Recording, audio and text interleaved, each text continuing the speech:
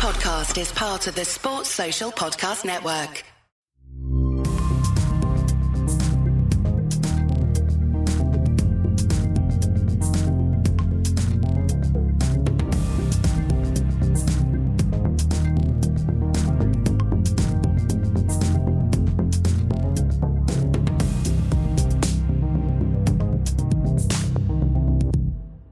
Good evening, everyone. Welcome to episode 118 of FPL Black Box. I believe it is. My name is Az, and I am joined on this late night Friday stream by Mr. Mark Southerns. How are you, Mark? I'm not drunk. I'm perfectly sober. Yeah, I'm good. I'm very good. I'm very pleased to be here and talking FPL with fixtures the next day. It feels so good at last. It's been a long break. And of course, Mr. Andy North. Drunk level, Andy? Getting there? No, literally, I've drank half a fruity cider, so I'm doing all right so far. Well, I'm on the water, so yeah, it's going to be a barrel of laughs today. I think it's going to be a bit calmer. I've had the COVID this week, haven't I? So I'm kind of much more restrained. Although you've both already called me sassy. So sassy. Mark's been shot on by a seagull in and around Brighton. That's not the words he used earlier. No, it's not.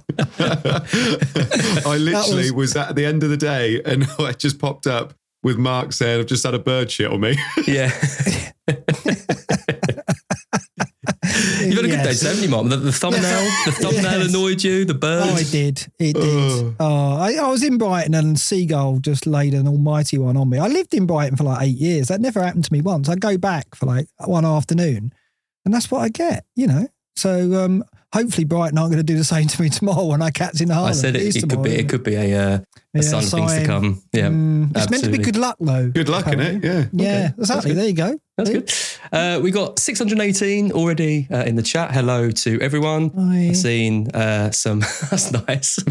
Seen some familiar names in there. I can't see who's in the chat. Can you see who's in the chat, Andy? Got no idea. You lost your rights to the chat. You can still see the chat. You can still go on YouTube and if you're not going to give us that word. No, you don't have the right to flash it on the. Az has taken away the ability for Andy and myself to highlight any comments in the chat, which basically gives Az total control of the comments. There we go. Obviously, like that, you see. So he can just put comments about. If you didn't do his rules when you played football when he was little, he took his ball home and nobody could play. Well, you flashed up comments that were being nasty to me, so why would I allow that to continue? You know, to counterbalance the only comments you chose to put up there. No, I'm sorry. When I'm host, it's my rules. Anyway, we've got loads to talk about. We will get on to it. Obviously, you two have already done the little behind my back stream last week, the late tackle. Yeah, we enjoyed that. Which is very good. I listened to that on my drive home. Bit of late tackle, we love that. With Luke popped in as well. Yeah, the idea of this one is it's not a late tackle. It's kind of going back to our roots, Mark. We got all the normal stuff, all the tables and there'll be elements of anarchy like late tackle has, I'm sure. There already is, but yes, yeah. See, look, you're doing it now. Look at this. Look, no. As Phillips, look, just members of his family posting. It is a good one, Mark. You were excellent on FPL Juice. I have to say. Did you enjoy it? Absolutely excellent. Have you seen it, Andy? No, I didn't watch it yet. I haven't watched it, but I will do. That's it. No support from there. I watch the Scoutcast religiously. It's because, I think me and Az have said it before. Like, Juice would be like my everyday. Like, I would watch it every week if it was on a little bit later. I just can't ever watch it, and then I forget to. Like, I honestly think if it was on at like 8 o'clock, it would have thousands of viewers every week. Like, honestly, it's so good. The thing is, I didn't get back to about 11 o'clock. So if it was on 8 o'clock, I'd be like 2 a.m.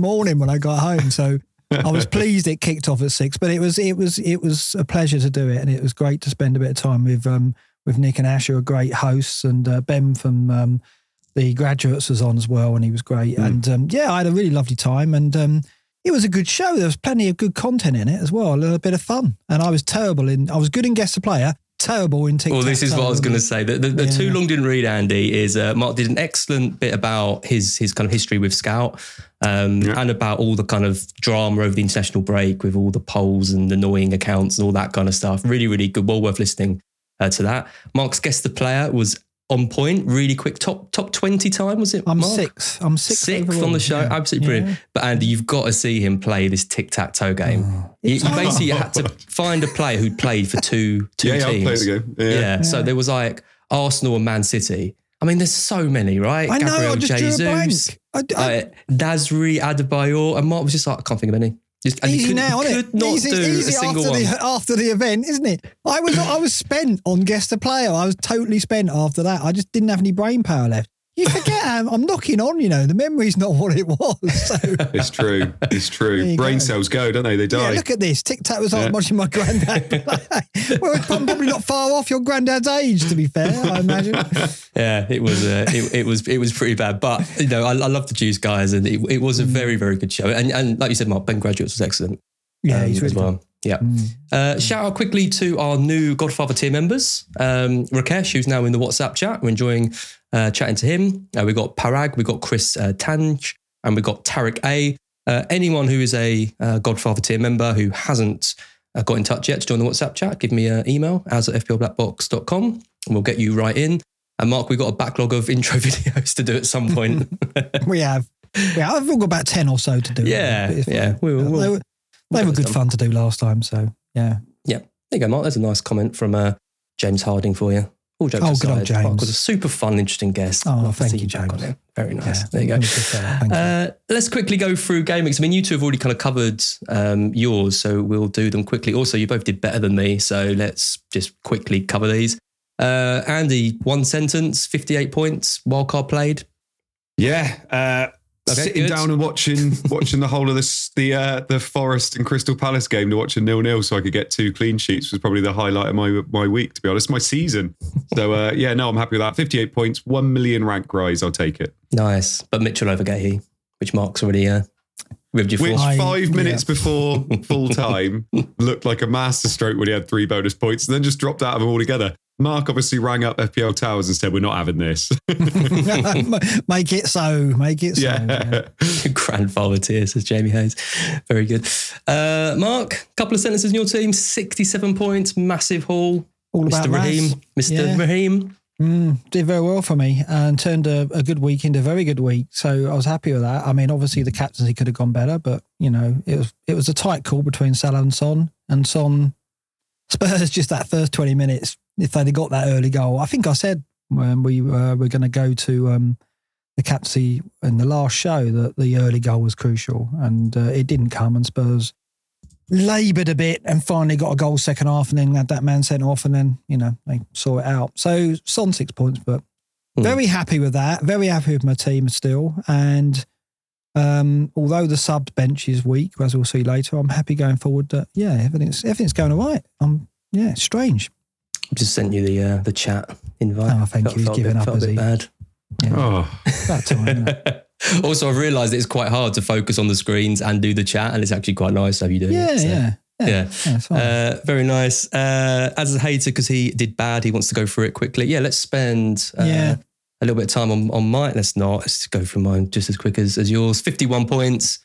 Son captain. We all went for Son. Could have been a big haul, I think, if Spurs had got a goal early, but wasn't to be. And then Salah went crazy, which when you look at it, it's kind of like, oh yeah, Brighton didn't have a left back. That was the obvious move, but it doesn't tell the full story. I think 15 points for Salah. He was pretty anonymous in that game. I thought Darwin played well, and we just left him completely unmarked for the first goal, and then another mistake, at the back for the penalty. But 15 points, big difference between the captains. So if you went for Salah, from spells, and I didn't have Salah last season, that he has this ability to have a pretty average game and still get a double figure. That's why he's the best. It's really annoying. Yeah. And that was the case. Yeah. But yeah, green arrow for me. I'm just behind Andy, I think, 5 or 6 points, something like that. Something like that. Yeah, separating us. Nice for us all to come on with green arrows. Let's look at the great and the good, where that puts us. Mark, top of the pile, out of everyone. Look at that still. Joe had a good week, though. 73 points from him. General did not have a good week, and he was the one, kind of your biggest rival. He got a red arrow, 45 points with a hit. 2. I went for Haaland captain, which I thought was a bit strange. He had just said that Haaland was going to be his captain every week. What did you think of that? It seems a bit of a cop out, I thought. No, I mean, it's fair enough. I mean, he is, if you're going to pick one player to be your captain every week, I guess it used to be Haaland. Whether it is still Haaland, given Salah's consistency, I don't know anymore. I noticed today when I checked review that Salah's now coming out above Haaland for the captaincy this week. So the models are beginning to start to suggest that Salah is the better captaincy. And I don't think our mentality has switched totally yet, but we're going to talk about it tonight because obviously a lot of the wild cards have moved away from Haaland. And I think the models have got a lot to do with that. If you check them, review is certainly saying that if you're playing a wild card, you don't have Haaland. And I think a lot of people who follow review have taken that stance. Now, whether it will come off, I don't know. Certainly this week, as you saw there, game week 8, it wasn't the best move to captain Haaland. But, we went Son and hardly got much of an advantage, did we? So let's see. I mean, I don't know whether General's going to stick to that policy going forward. We'll have to see. He's got his wild card to play. Let's see what he does. But presumably he's not going to wild card and not have Haaland. Andy, mid-table in your debut season in the Great and the Good? Happy with the start? Yeah. I mean, to be honest, in some ways I was looking at this a couple of weeks ago and thinking, I'm lucky to be mid-table because I've had quite a tough start, if that makes sense. But then everybody seems to have quite a tough start. You think, Great and the Good, and only half of them are in the top mill. So I think it's been a tough start for everybody. I'll take it. I'm happy with the fact I've obviously used my wild card. I've got a green arrow, which you'd hope for, rolling, and then game week 10 looks fine as well. So I feel like I'm okay moving forward. But yeah, no, it's been a tough start for everybody, I think. But I'd take mid-table. I mean, you just don't want to be bottom 3, do you? That's well, at least I'm not bottom where I was a few weeks ago. I have overtaken Tom Freeman and FPL Guns, last year's winner. How often do we see that? Last year's winner struggling. And he's doing some things like captaining Darwin, you see here. Yeah. So whether he's just having some fun with it, I don't know. But I think I would. I bet you're entitled to, aren't you, when you've won it? You're going to try some things out. A lot of wild cards plays, as you can see in the table. So there's 6 of us haven't played the wild card at the moment. Maybe 7. What's your plan for it, Mark? Maybe 10? Well, I guess, I guess we would. No. I go straight to the City blank, City double, don't I? And navigate through that with it, I presume. I don't think I'm going to need to play it. If I played it now or game week 10... No Watkins, no Arsenal, no Brighton? No. I can do it with free transfers as I want to, but we'll talk about that later. I don't know if I'm going to move towards Arsenal and Brighton, and I don't think I need to move towards Watkins if City pick up their form. So, yeah, I mean, we've got the Rate My Team scores on here as well, which show the difference between our scores and what Rate My Team says we should have. I don't know if that's a measure of luck. Obviously, you'll say that because I'm actually top for that in terms of the difference between what Rate My Team thinks I should have. Whereas you're down there on 30, I was up on 74. So I don't know. I think I looked at Review, also published their season preview tool, and it said I was in the top 88% for variance. So in other words, I have been lucky, according to Review as well. So, Andy's just putting a face on there. For people on the podcast, Andy's making a face. It's almost like you agree, Andy. What? I don't know. It doesn't feel like I've had a load of luck, but obviously this and Review are saying otherwise. I think that's because, players that Review didn't expect to do well have, and players that I didn't have that they expect to do well haven't done brilliantly, maybe. So it says more about the model than it perhaps says about my luck, I would like to think, but Andy would differ, of course. You mean Raheem Sterling recovering from 4 consecutive blanks to hit a double digit? What's that? What? No. No. I think, I didn't have Mbeumo, and a lot of the models still like Mbeumo. I've finally been justified with that, in that Diaby and Sterling have now outscored Mbeumo, but it's taken 8 weeks. For a while I was like, oh, have I made a big mistake here? But he did go off the boil and the other 2 have caught up. So I don't know if I'm vindicated with that move, and I don't know whether I need Mbeumo going forward, but the models still like him. No, they do. They love him. Yeah. Thanks to Kenneth M, a 9th of a drink from him, $1.99. I mean, I'm not drinking tonight, so you two can share it. So it's more like a fifth of a drink or something. You're Desi Driver, aren't you? Desi Driver, yeah. It's good to be in the driving seat on this stream and actually be sober for a change, which is nice. A good comment I wanted to flag here from Leon Wine is it just says it's all about the captain. And it does feel like that at the moment, doesn't it? Because there's not much in it between a lot of us really on this. I mean, even between you and I, Mark, it's 50 points. Yeah. But that feels still salvageable at some point. But with our teams all quite similar, I mean, obviously some of us have got a few differences, like Andy with his wild Mitchell punt, move my wild Cole punt. Mild card. All living on the edge. The captaincy, I think, is becoming increasingly important, especially because we're seeing strategies about Haaland, right, Andy?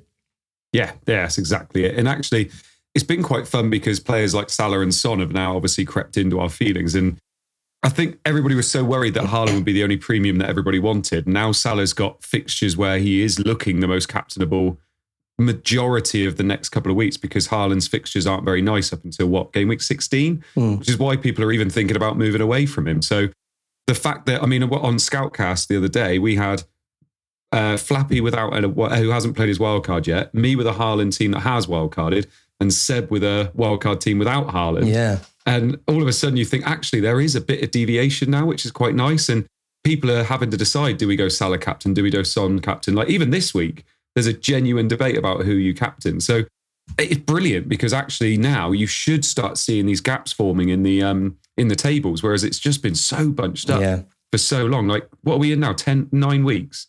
It's never usually this bunched up this late on, if that makes sense. But no, exactly. It's good. It can only be good for the game and only be good in terms of us actually saying we've got some decisions to make. Yeah. Well, I'm just glad that I'm kind of in and around the pack now because I was cut adrift at one point. I'm only 2 points behind Praz now and Zofar. These are FPL managers that I really look up to and know are going to go on and have good seasons. So the fact I'm only a few points behind them, there's you as well, I guess, Andy. It's fine. There's not much in it. It's actually 12 points between us. 4 between me and Praz. I was looking at the Rate My Team score. There's plenty to play for as we go. And we're going to try and... This week feels a little bit like... I think a lot of people are holding the transfers, right? And then game week 10 is when we're going to start seeing some quite big changes. But there is one player in particular who we're going to talk about who is on a lot of people's radars and whether he's a good idea. And that is a certain Greek god, Kostas Tsimikas. So he's one that I'm really interested to get your thoughts on. Let's go to the team data. First of all the stats are from Fantasy Football Scout that we'll be talking about in this presentation, not really a presentation, in this fun stream, let's call it that instead. Presentation. Do check out Scout. We're all associated in some ways with them. Great stuff over there. And all their tables and tools will help you have a good season, this bunched up, ranked kind of mess that we all seem to find ourselves in. But here's the defence. Man City top of the XG conceded on penalty per 90 with 0.7. I don't really trust them at the moment though, Mark. Conceding goals. Rodri's back now, but they've really missed him. But 7 shots per game though. It's ridiculous, isn't it? I mean, that's a very low volume. They normally are just under 10, but that is particularly low. I guess, there's still that kind of narrative that one shot and Ederson concedes, isn't there? I do think that we're not going towards City defenders because there's a perceived lack of value from them. And also when you look at what the likes of Trippier and Cash can give us in terms of attacking potential, and then you talked about Tsimikas, where he's probably going to change. Managers are playing 3-5-2 and most are, or maybe 3-4-3. There's not going to be a place for a Man City defender when you consider that Tsimikas is probably going to be a factor, and we'll look at him in detail. But yeah, I don't think a City defender is really on our radar at all at the moment. Well, I mean, Andy, do you think we're sleeping a bit on Walker? I mean, he's 16% owned. He's played 90 minutes in every game so far this season. We've always wanted a 5 million-ish Man City defender.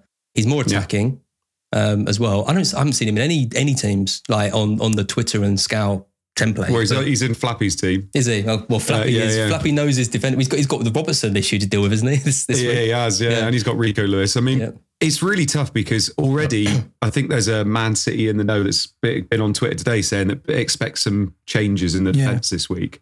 And that is literally, that's the problem. You're waiting every week to find out that so-and-so's been benched and so-and-so's been rotated. And I think Mark said it just a minute ago in terms of the value of these Man City defenders. And it's not like they are nailed on defenders that you're going to be getting every week. So at least you know they're getting the minutes. Like, you're not at the moment getting the clean sheets every other week, let alone getting the minutes every week either. So it's really tough. I think Walker isn't a bad shout, but the problem is over these next up to game week 15, it's really tough looking at those fixtures and thinking, where are those clean sheets coming from? You might expect a clean sheet this week, but who knows what team they put out. Then they got Man United away, which maybe is not a clean sheet. Then they've got Bournemouth, and you think, well, that's a clean sheet. But then Chelsea away, Liverpool at home, Spurs at home, Villa away.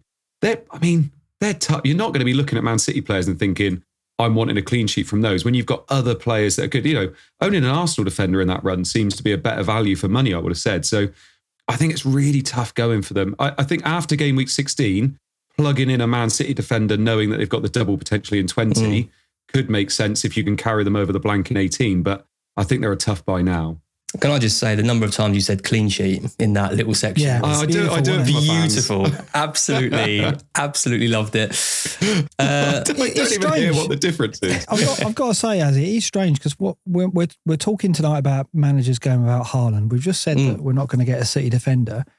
I don't think any of their midfielders are shoo-ins, are they? Right. So Foden will score against us at the weekend. He always scores against us. I still don't. I mean, like, why would you? If we're not trusting Alvarez, who's starting every game and taking every set piece, then why would we go Foden, who's more expensive and playing in one of the midfield spots? No, you wouldn't. Right? You wouldn't. I'm just saying, if you want a 1 week punt before you wildcard in game week 10, yeah, maybe. But I feasibly now, teams wildcarding now won't have any City players in them, and that is the top defence, and probably, as we're about to see, the top attack as well. Maybe Newcastle are top attack. We'll see in a minute, I'm sure, but. That's crazy, isn't it? Would you believe that? Coming into game week 10 and none of us, we're all struggling to find a place for one single City player. No, I know. I mean, it's not as if rotation at the back has been rife, but actually in attacking areas, it's been pretty, not really much there. He hasn't had the options because of injuries. So it is odd, isn't it? It's really honest because, I mean, they've lost Gundogan and Mahrez, who were two players who we would consider if there were injuries, and Gundogan was always a decent shout. But Doku's a massive rotation risk with Grealish around. What's his name has come in? Help me out, Nunes. What's his name? That's the content they want. That's it. Nunes is coming, but no one's considering him. Hit the likes and subscribe, by the way. Yeah. You've got to pick your moments to plug that. I took a punt on what's his name. Yeah, well, what's his face? Yeah. But Nunes isn't an option, is he? The only player really in the midfield who could be an option for us is Foden, I think. But like you say, we're not really sure what his role is. So it's not really working. Anyway, we'll come to the attack in a bit. Can I just highlight Brighton in this table, 12th? Have you any comment on that? I mean, obviously they're about to go to City. I want to ask you, who is going to play left back against City, given that Lamptey and Stupinan are it'll be March again. It'll be March at left back. He did all right, to be fair, against Liverpool. I just think there was a bit of confusion when Salah was just unmarked in the box to score their first goal. It felt like they just wasn't. I don't think necessarily having Lamptey or Estepinian in would have helped with that, because they're not always like that kind of switched on in that area. But I don't know. We're definitely weaker down that side without anyone there. So yeah, it's going to be March again. I think the team will be the same as it was against Liverpool. Very attacking. We'll aim to press high, and we'll concede goals, but we might score some. Should be a good game. Yeah. Looking at just some of the other teams that are doing well. So, I mean, the top four is Man City top, and then Arsenal, 0.83. Then Chelsea, 0.93. They've also got a really rough games coming up. And then Newcastle in fourth. Botman, what do we think about how's sort of messaging there? Is he going to be all right? He's not back, is he? He's not back this week. Yeah, it's tough, isn't it? I mean, especially when you've got like Burn there as well. I suppose if you have Botman, you'd start him because he's either going to start or he's not going to play at all, is he? But yeah, because it's a nice fixture. That's the problem. See, my thoughts on it are, we see this so much, don't we? We see a player who week after week, Hal's like, he's recovering, he's doing all right, and then week after week he doesn't play, is price goes down, you don't move for another defender, and you're having to play Kabore every week or something like that. I think I'm going to get rid of him. Yeah, this is weirdly specific, mate. It's exactly the reason I sold him straight away. This season, one of the things that I said to myself is I'm not going to fall for that, because it is really frustrating when you hear like, oh yeah, he's he's back with us again, or he's back on the grass, or and it's like all these kind of like steps that you hear in the way that the managers speak, and I've just had enough of it. Like I sold him to Burn straight away for a hit, and I just like, because I wanted to lock in the value over the international break. I thought Botman would go down, Burn would go up, and I think that did happen, right? So I knew that Botman wouldn't be fit after the break. I just had that feeling, and I just hate that frustration when you go, I'm going to hold him, and you watch the price leak out of him, and then lo and behold, he doesn't play after. Look at Reece James. Everyone was like, oh, he's going to be back after the break. I don't think he will be. No. I don't think he'll play against Arsenal. And I'm not saying Botman's like in the Reece James category of injury prone, but a knee injury for a centre back, he's a big unit as well, right? So it's going to be more difficult to recover from, I would have thought. So I've decided this season not to tolerate it and just get him out. Yeah, and I mean, there's some issues with Saliba as well, isn't there, Andy? Because Arteta again is saying he's had a bit of an injury. This seems to have been going on for a bit of a while with him now. Yeah. Is that potentially going to be a problem? So important. I mean, potentially. And the thing is, like I was just saying before, like Arsenal have quite some nice fixtures coming up for the next couple of weeks as well. And you're looking at which Arsenal defender to get. And it isn't actually it's not an easy pick to choose who to go for. I've seen people going Zinchenko. I think Ben White is actually probably someone that's been overlooked quite a lot. He's done quite well this season already. So it's really tough. Gabriel, I feel like we laughed when Ben White was priced at 5.5. I look at it and think, Gabriel, I still wouldn't trust, I don't think. I feel like any week they could go back to an old formation. All of a sudden, he's not in the team anymore. So, it's a real tough one. Raya's probably going to end up in a few more teams than we were expecting, maybe. But yeah, I think Saliba will play, personally. I think he'll be okay. But there's still little question marks over all of them, which I don't like. Yeah. Looking at the other end of the table, Sheffield United right down the bottom. Surely good news for those keeping the faith with Fernandes and Rashford. New Hoyland owners, Delia, in the chat. Hopefully kept onto Hoyland. Should be a decent fixture for them. Finally, Bournemouth in 19th. West Ham, interestingly, in 18th. Didn't realise it, but they have only kept one clean sheet this season so far, and that was against Sheffield United. Conceded in every other game. It looks good for Villa with us all loading up on their assets. Watkins, Diaby should be back. He's had a bit of a break from wasn't in the France squad. Cash as well.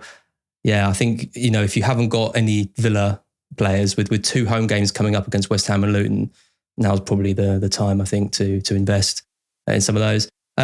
Liverpool are in 10th for those considering Tsimikas. They're below Everton, Nottingham Forest, but ahead of the likes of Manchester United, Brighton, Villa. We're going to talk about Tsimikas at length. I won't spoil that section. Let's come over to the team data attack. Top of the pile, Newcastle, having a good season.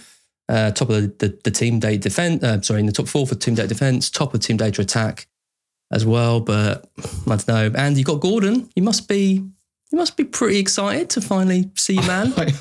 I actually am, yeah, because obviously I brought him in our wild card and he was suspended that week. So he's playing for me now this week. I am quite excited to see how he's getting on or how he's going to do. I mean, we watched what he's done so far and he's kind of becoming a little bit of a talisman for that team. And I love the fact that, I've got him. He's so cheap. And it was obviously between him and Neto. And I think I much prefer, you look where Wolves are in this table, or are they 13th? I'd much rather have Gordon for Newcastle. My only slight thing is that obviously they've got Europe as well. So it's just making sure that they're still going to do well in the Prem. But I would much rather have Gordon for the top attacking team in the league than Neto for the 13th top attacking team. So yeah, no, it feels all right at the moment. We'll see what happens. There's quite a few, isn't there? At the moment, isn't there, Mark? There's Palmer, there's Souček, there's Gordon, there's Neto. Would you put Gordon at the top of that bracket? Yeah, I think so. I think because the reasons that Andy mentions there, I think Europe is a bit of a concern, but I think they've got other options they can play out there and rotate. Anderson could play out there, for example. And the fixtures are good for them as well. If you look at the run they've got, okay, Arsenal at home in 11's tough. But other than that, they go to Bournemouth, Chelsea, United, Everton after that, and you'd think there's goals in those games for them. I think they might test their defensive result, but I think going forward they've been really impressive. And Gordon he had a fantastic under-21 tournament, obviously. He's played a tournament there. That was the signpost for what was to come. The only reason we didn't look at him or Barnes was the competition for the place. The minute Barnes got injured, Gordon was, obviously going to start, be first choice on that side, and he's taken his opportunity. And I think he's becoming really important to the way Newcastle play as well. His pace is such a threat. He's very direct. He's improving his end product as well, both in terms of finishing and supply. And he's got Isak and Wilson to aim for in the middle for his crosses as well, who are good finishers. So what's not to like really with Gordon? I think if I was downgrading Sterling, and if I wasn't going to look up to either, a Bowen, I would be looking at Gordon. Yeah. Thanks to Nigel the Crab, Super Chat. Usual contribution to the AS Fund. Yeah, stop giving us money, Nigel. Nigel, stop it. You give us enough joining the as a member. Get yourself a Lemsip. He likes Neto. Reckons Neto's on for a 13-pointer. Good fixture against Bournemouth this week. Yeah. I got offered to go to that one as well, but I turned it down because I was worried it was going to be 0-0 and I was going to be sat in the rain the whole time. But it could be a big one. Bournemouth have to turn it around at some point, surely. Yeah. I think that's going to. If that was on a TV time, I think that one would definitely be the Garden Centre game. Yeah. This week, it's probably 1-0 either way. Just in this data, it's worth pointing out City aren't near the top. They're 7th, 1.71. So that's below Villa, just above Chelsea, and they've had decent fixtures. Their fixtures 2.95 on the ticker so far are amongst the most favourable. Do you think that? I'll ask you this, Andy. Do you think that we mentioned this to Luke last week, and he didn't really say that the data on City has played into his decision making? But do you think it is for people? Do you think City haven't really caught the eye enough, and maybe people feeling they can move away from Haaland and they're a bit more relaxed about it because of that? It's funny, isn't it? Like, I do think there's a little bit of recency bias with it, with the fact that Haaland did so bad against Arsenal in terms of he didn't really get any chances at all. But you look at some of the games this season, I can't remember which game it was, where he put up almost 3 XG and also completely missed it. Was it West Ham? Yeah. And you just think the numbers are still there for him. He's not like, yes, maybe the team's maybe not getting as much as they were last year, but he's still getting the numbers. And you don't need him to get those numbers in every single game, but when he's going big, he's still going big. So I don't think there's anything to worry about with Haaland. And like I said, I think a lot of people were maybe justified in that decision because of the Arsenal game. But I mean, Brighton and Bournemouth, 2 of the next 3, he's going to put up the numbers in those, you would have thought as well. Like Brighton in particular. If he'd got 4 goals against West Ham, I think people would be a lot less likely to sell him. Yeah, no, definitely. Yeah. And you think because he's 30 points down on what he was last year at this point. But that is, like you said, that's just those goals he didn't score against West Ham, he'd be easily up there again. So it is scary going without him. Yeah, absolutely. We got some stats later on I want to talk about recency bias because I think it does play into the Haaland decision in another way, but we'll wait until we get to those stats to talk about that. Yep. I just want to shout out to Kenneth M, another super chat from him. Thank you so much. Getting closer to a night for a drink now. Enjoy the contribution and keep up the great yet fun content. How nice. Thanks, Kenneth. Appreciate it. It's very chilled tonight, isn't it? It feels very chilled. It's because I'm not pissed. You got some fans in the chat though, Mark. Right? Yeah, I've been flashing those comments up, Andy. Az sent it to me via WhatsApp, and I haven't got WhatsApp open. Can you email the link to me, Az, so I can open it? Because I don't want to open WhatsApp. I don't. Really? I'm going to. Yeah. I have got an email account. Everything could go wrong if I try this. So you don't need to send a verification code. I've got to email it to you. I've got to send it on Twitter to Andy because his wife's got the. I'm going to be a bit annoyed if my wife gets your verification code as well, Mark. I'll be worried if she gets anything to do with my emails. That's for sure. Yeah. This is taking a weird turn. Anyway, just before we move off this table, by the way, it does really worry me that Spurs are in 3rd and I'm potentially going to be ditching 2 Spurs midfielders in game of 10 to get Arsenal and Brighton. Because look at Arsenal. Yeah. Yeah. And that's exactly it. And I'm looking at it and thinking Spurs are showing us so far, and a small sample size, only 9 weeks or whatever, but they're showing us they're one of the best attacking teams in the league. And I'm thinking of getting rid of 2 of their players, or at least one. Also, if you look at the ticker and you go to next 5 games, they're top.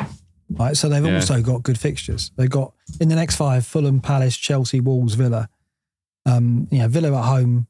Villa aren't great away from home, so actually you'd expect Spurs to score maybe a couple of goals in that game as well. So What we're showing here is the 6th fixture, and obviously the 6th fixture for Tottenham is Man City away, which is the hardest game you can possibly have. If you take game week 14 off, that 5, Fulham, Crystal Palace, Chelsea, Wolves, Villa rates the top.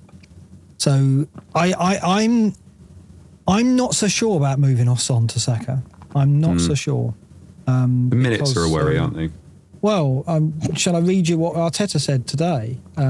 Basically, this is what intrigued me. He basically said, I'm sure he wants to play. I don't see any player that doesn't want to be in the starting 11. He's been working so hard to be fit for this game, and let's see where he's at today. He had a couple of days off. That was needed. He had rest, but unfortunately we had to rest him, but he needed treatment and training to be ready to be available in Chelsea. It's a bit where he says, there just seems to be doubt in some of those words that Arteta's saying that we haven't heard before.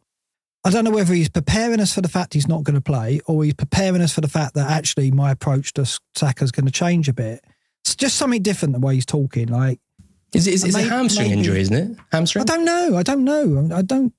He says here, like, I think we have to play him when we see he's in the right condition to play, mentally, physically, and if he's performing. I mean, surely his performances aren't in question. He's the best player. Everything Arteta says is nonsense. I was about to say that, yeah. Like, nothing he says is useful at all in his press conferences. Right. You think you're just going to dismiss it as shouldn't. Well, no, I don't think you can you can dismiss what he says. I think the proof will be in the pudding, so to speak. Because if Saka's not in the squad again, then he's got a clear injury and he could be out for a while. If he's back on the bench or in the team, then it's clearly not that major. I think this is a perfect week to hold. You're not going to be bringing in Saka for Chelsea away. If he's in the squad, he'll be in my team in game week 10. But no way will he be in my team if he's not in the squad, I don't think. Because I just don't trust Arteta. I just trust if he plays or not. I'm going to come back to it again. The game week that we're picking Saka for is the Sheffield United at home, and they go to Seville in the Champions League 3 days before. And if there is any doubt about Saka's fitness, if there's any chance that Arteta is managing him, do you not think there's a chance he won't play at home to Sheffield United? I still maintain that if Saka's fit, he will play Sheffield United. Really? Yeah. All right. Yeah. Okay. No, that's just what I think, because I think we've seen it in the past. When Saka's needed a rest, he hasn't had one. If he's 100% fit, yes. If there's any thought that he's got an injury and Arteta suddenly has to be more considerate with his minutes, then that changes everything, doesn't it?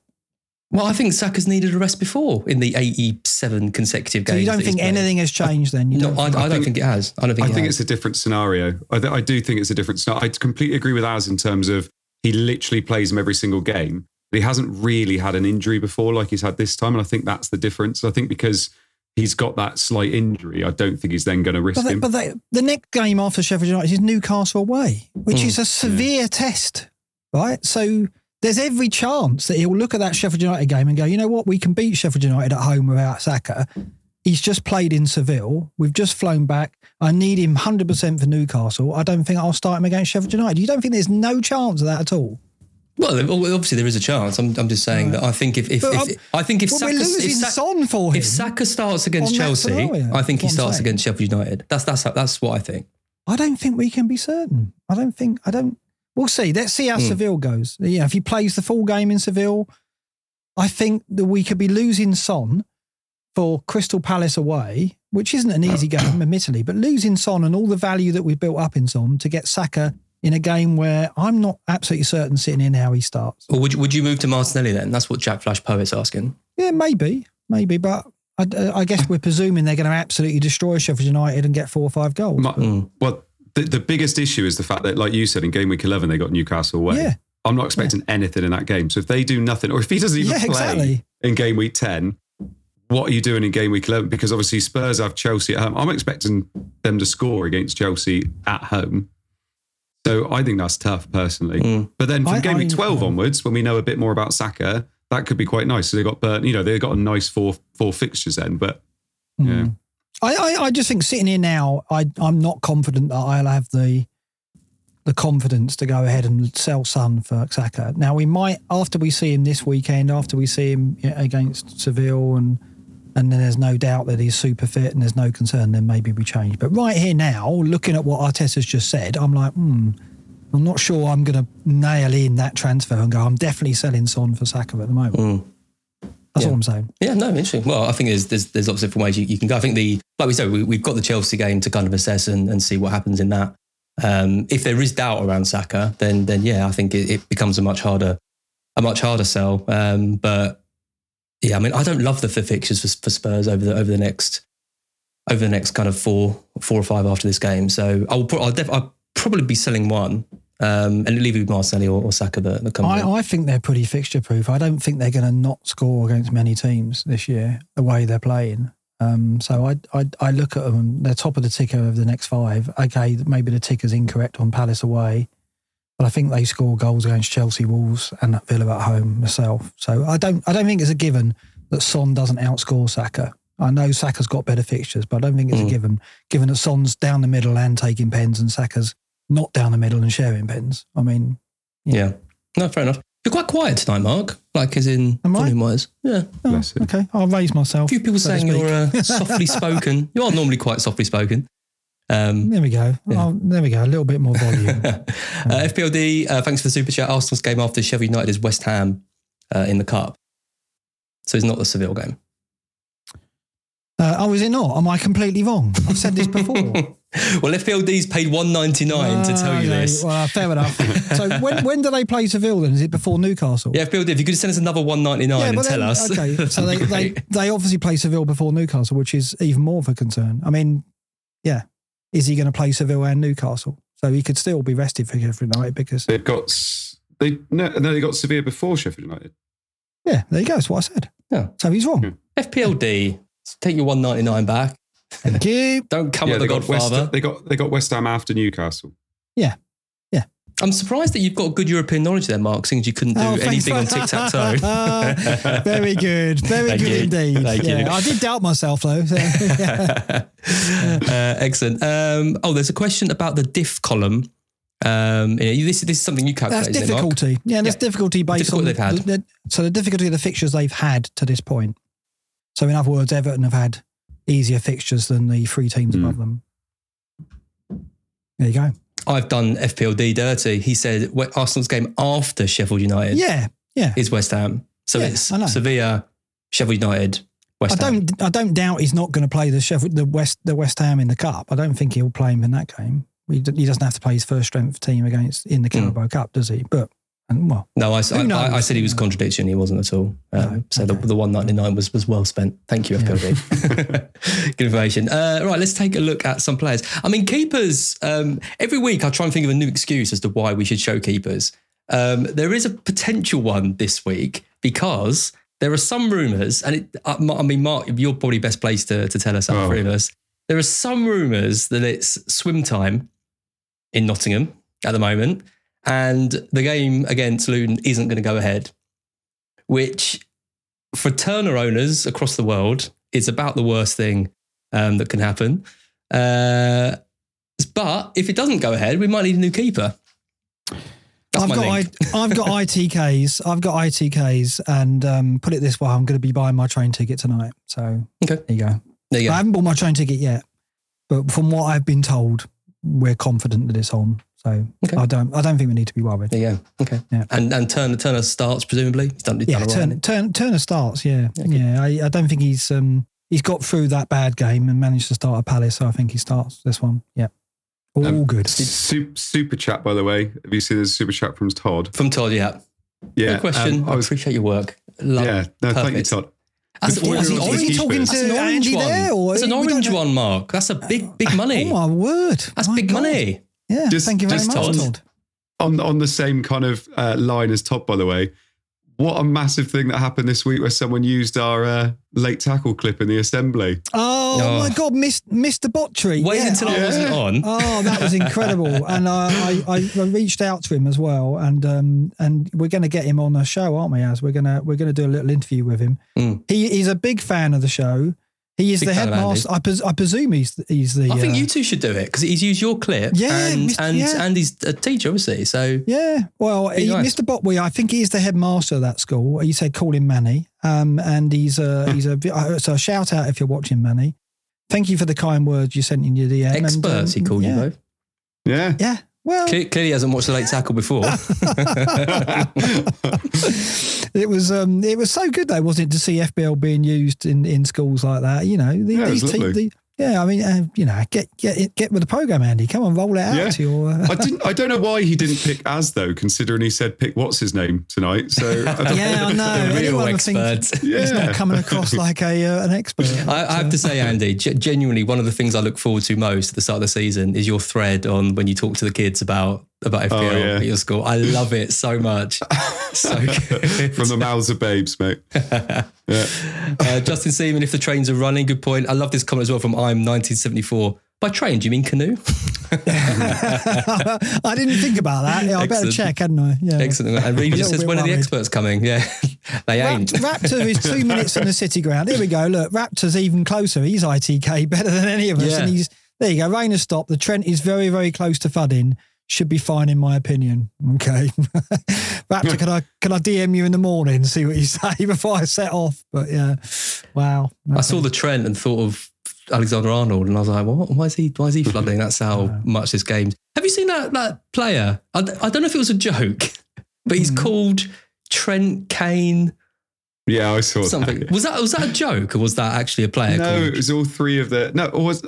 Yeah, because they took the mickey, didn't they? Saying it was a footy man regen in real life, whatever it was, wasn't it? Yeah. Yeah. No, Trent Walker Kane or something. It was Trent Kane Dirty. That was it. There it is. Focals in the chat. That's a real player? Because that is... Yeah. We really don't want to talk about goalkeepers, do we? No. Doing everything we can. One word from both of you, right? If the heavens open tonight and the game's off and you've got to move for a goalkeeper, it can't be Areola. Who'd you get? Okay. Mark? Well, it depends if you've got money, doesn't it? Because Raya's probably the best choice if you've got money. If not, you've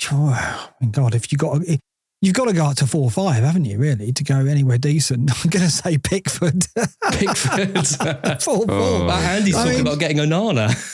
Is he? No, he's not. Not you. No, sorry, I thought you meant me. the real Andy. Looking at the fixtures, let's get the ticker up again. I've closed the ticker now. There it is. Right. Okay. Looking at the fixtures, we go. Yeah, it's not one word. No, it's not an easy decision, is it? Because Areola is by far the best option given the West Ham fixtures and his price.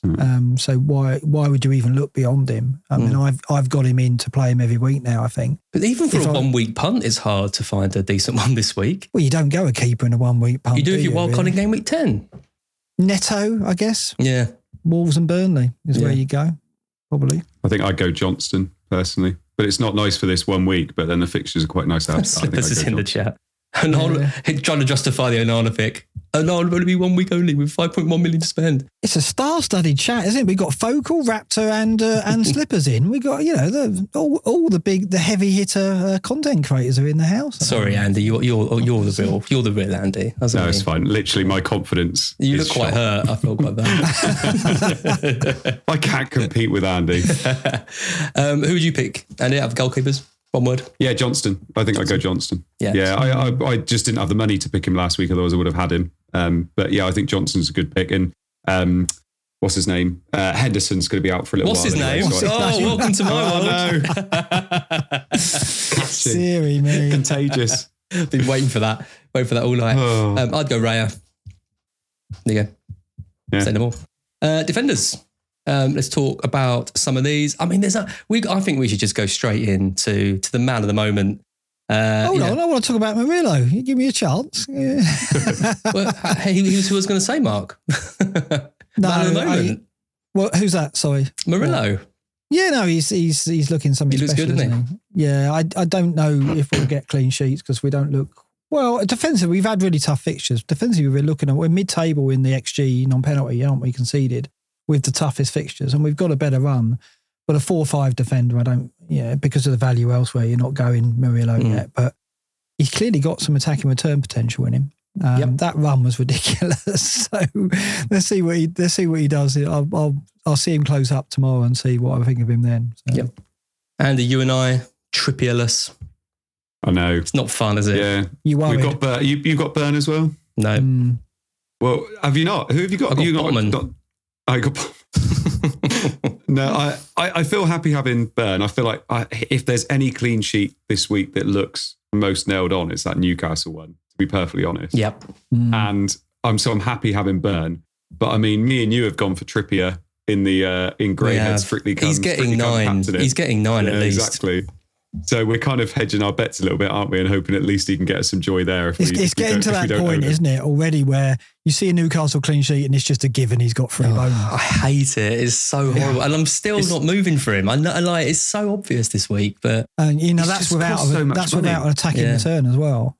He costs like, what 8% of our budget or something like that on our is one he card. 6'9" now, is he? He's 6'9", yeah. Oh, that is a lot of money. That is a lot of money. But he's justifying it. Like he's so good. And I think he's going to keep punishing us as we go. But maybe we have the answer to our problems, Andy. There is a new defender, the super Greek, Tsimikas.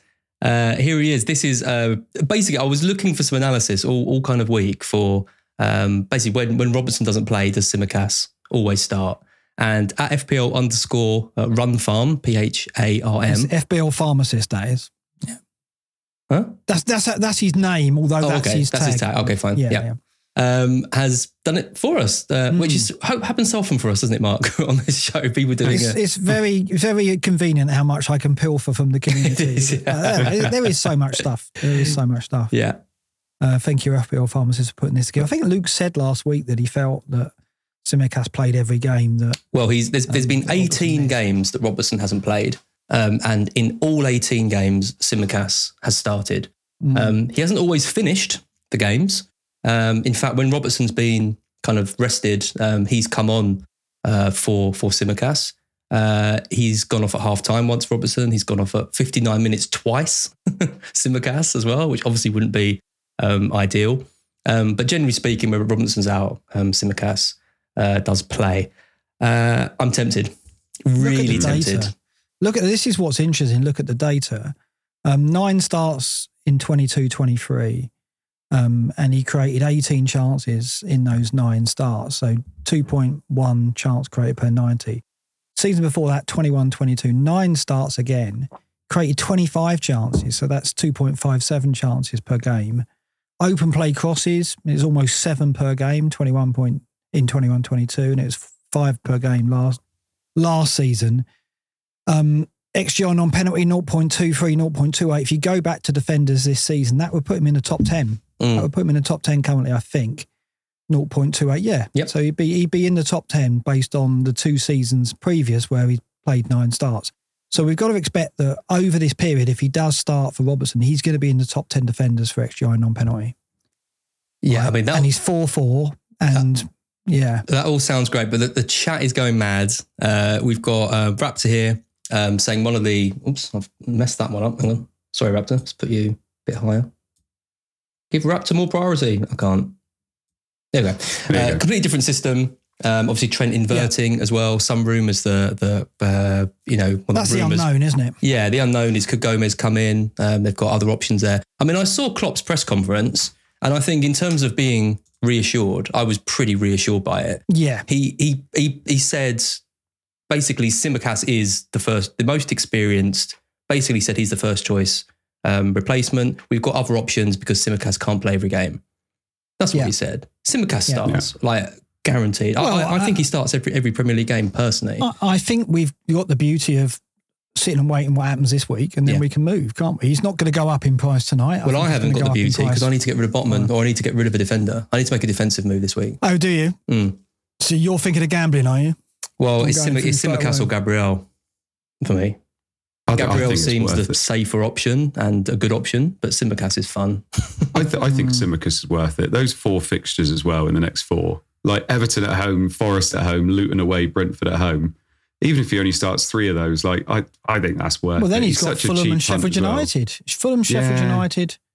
After that, I know Man City away's in there, but I think he's worth it. Yeah. The other issue is Liverpool are 10th in the defensive data. I know they've had hard fixtures, but the clean sheets have not been coming. So is he going to be reliant on attacking returns? Can we rely on him for attacking returns? Maybe we can with the set pieces. He got 4 assists in 9 starts last season. That's pretty good. Yeah, and what I feel for is the people who played the wild card and went Trent and went, well, I'm going to go Trent because I need to spend the money. And then a week later, I'm not saying Tsimikas is in the Trent level, but he's a lot cheaper. And 4 assists in 9 starts suggests that he has got some chops in him in terms of attacking return. So, I don't think I would have gone Trent in the wild card if I played it now. Well, that is. I think it's a bit of a blow for people who wildcarded without Haaland, because I think a lot of people did it to take a punt on Trent, and now we've suddenly got this option in Tsimikas, who is arguably just as good. Who could be? He's a low rent version of Trent, but how much? I'm not sure just as good. No, but by how much? What's the difference? The price difference is obviously massive there, isn't it? Yeah. In the role that Trent is playing at the moment, I don't think there's much in it between them, genuinely. Because Tsimikas takes corners and set pieces as well. It helps that Robertson's out for quite a while as well. Doesn't it sound like it's going to like 7 weeks or something? It sounds like he's going to be out for. But it does all depend on what Raptor said earlier, right? I think we need this game just to be sure, just to see what system he plays. He might change his system up. Yeah. But we saw over the international break, you see that cross that he provided for the goal? Yeah, I forget, was it against Ireland? It was an incredible first-time cross. Well, what first time, but it was an incredible outswinging cross, which was converted. And so he's got it in him. And he's aiming at some, decent attackers. So, yeah. Don't get us wrong, Martin Sutcliffe. I'm not saying ability-wise Tsimikas is close to Trent. I still think Trent is a world-class fullback. But in terms of FPL returns... Almost half the price. He's literally almost half the price. Yeah. Mr. Botway was in the chat, by the way. Is he? Is Manny there? Saying hello. He said hello, yeah. Oh, look at that. Where's Mr. Botway? That's Nigel the Crab giving us money to us. Hello Radio, was it? I don't know. Something like that he was called. I need to find him. Oh, there he is. Mr. Botway. Yay! There you go. Or it's someone pretending to be Mr. Botway, but either way. Could be, but I'd like to think that it's not. So, hopefully school went well for you last week, Mr. Botway. He's my favourite now. Yeah, absolutely. So are we all saying Tsimikas yes then? I am, yeah. Yeah. Yeah, I think it's making me rethink my transfer strategy. I was going to go Sterling to Bowen with my next transfer, but I think I will be going Gusto to Tsimikas. Yeah, I like that. To give me, it gives me the rotation with Burn. It means I don't have to play Burn and Trippier every game, and Liverpool, Newcastle rotate really well defensively. So I think that's what I'm going to do and keep Sterling probably. Yep. One of two other players I want to mention on the defenders are Destiny Udogie in 50th, XG up 90 of 0.12. And Pedro Porro, he's in 14th, 0.22. I mean, it's not a huge amount in it between them. There's a lot of places, but it's only 0.1 in terms of XG on penalty, but 90. But Porro is looking the better pick, isn't he? And did you go with Porro in the end on the wildcard? I did, yeah. Mark and I spoke about this before I nailed the wildcard. I can't remember when it was, and we were discussing the difference between the two of them. And if you look at the heat maps, they're both getting forward a ridiculous amount, and they both look like wingers. But the biggest thing is, every time Udogie gets up, he just doesn't look like he's got that composure and those decision-making skills to make the right decision when he gets up there. Whereas Porro, just every time he gets up, looks like he's making the right decision. And I think it was against Liverpool when he just put that nice little cross, and obviously, who was it that got the own goal in the last minute? What's his name? Oh, I can't do it now. It's literally in my head. Mr. Botway, this is who you said. This is who you showed to your class. Honestly, assembly next week will go, yeah, don't listen to what I said last week, chaps. It was Joel Matip, Andy. Matip, that's it. I always want to say Canate. But it's, it just looks like Porro's the one that's going to be making all those right decisions. It's like Trippier. When he gets forward, you know he's going to be putting in those crosses that are going to be hitting the man. And obviously, it seems like the same with Porro. Udogie was great because there was obviously a 0.5 price difference between them, whereas now it's only 0.1, 0.2. So I think if you have that extra 0.1, 0.2, you go for Porro over. No, it's quite a bit now. It's it's 0.2. Sorry, I thought Porro had gone up to more. No, Porro's 5.1. Yeah, so now it's just 0.2 between them. It was quite a lot, wasn't it? Up 0.4 at one point. I'm trying to crowbar in how much is Udogie in the window, but I just can't do it. There must be a way of doing it. But he's 4.9. You've done it, Mark. You've done it. Let's take a look at midfield. Lots of players on here. Midfield is a bit of a minefield at the moment. Salah's up to second, 0.74. Great stats. Shot per 90, top 10. Shots in the box per 90, in the top 10 as well. Points per 90, 7.8. I think that's kind of the joint high, so kind of the regular players as well. Although Hwang, going under the radar, so everyone going for Neto. Old Hwang, 8.3 points per 90. Not bad, is it? Someone's looking for something a little bit different.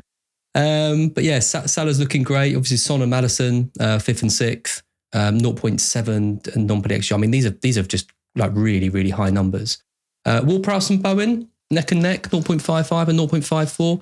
Mark, listen to you on late tackle. You're still going for Bowen? Sterling to Bowen, that was the move, wasn't it? Yeah, it was going to be this week, but I don't need to because Bowen's not going to go up. I was going to do it just to try and keep up with the prices, but I don't need to now. I can make a decision after the game week deadline.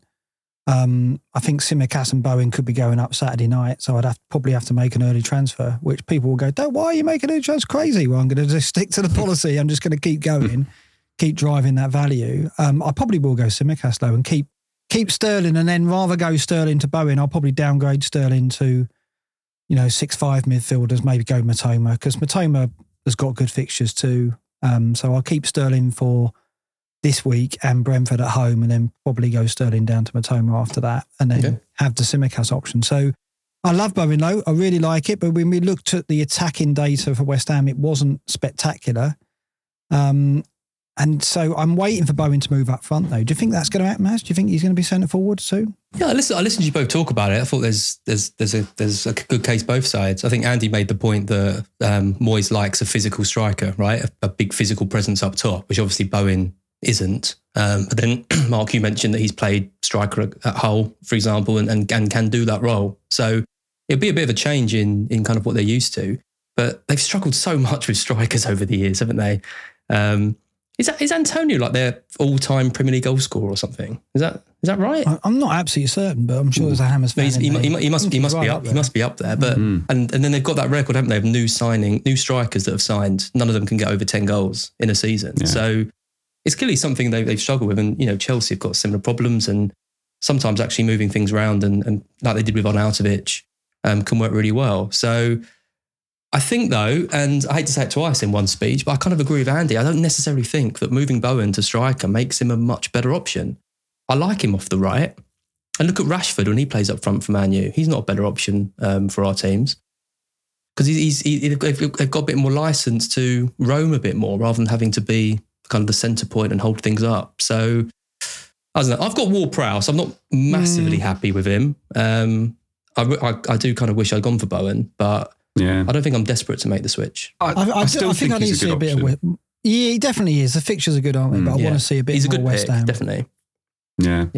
I think it's just a shame that I do. Yeah, so I went for my wild card. I think I went for him just knowing that I wanted him from 10 onwards because their 5 fixtures from then just look really nice. Obviously, I'm expecting 2 blanks from that. Was the only thing I'll say is that obviously getting him in, I wasn't expecting a lot in the 2 fixtures I had. But I preferred him over Ward-Prowse. Like I looked at it quite a few times and thought, do I go Ward-Prowse for the money saving?